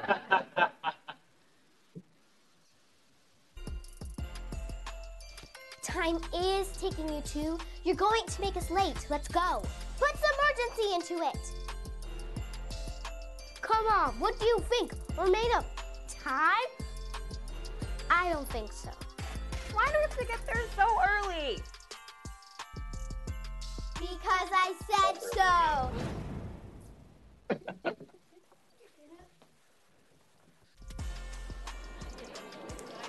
We're here. We will let you stay past your bedtime tonight.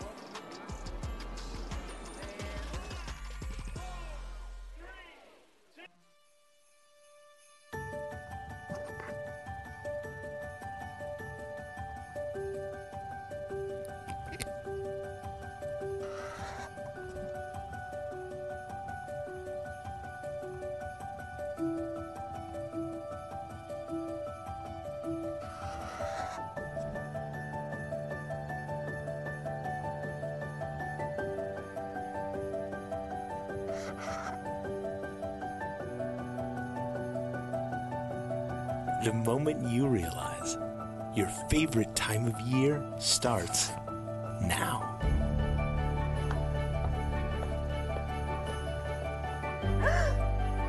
I'm ready, let's go! Mija, Merriment on Main starts at 5 p.m. tonight. I know.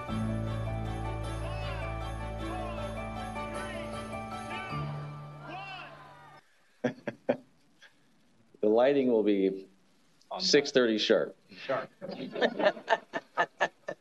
Well, I'm glad you were able to tee that up, but I wanted to make sure. But it is a special event, and it's great for our community, young and old. It's one of those times that is festive, and it reflects some of the very best of what a community is, and very thankful that we'll be able to enjoy it this year. So looking forward to it.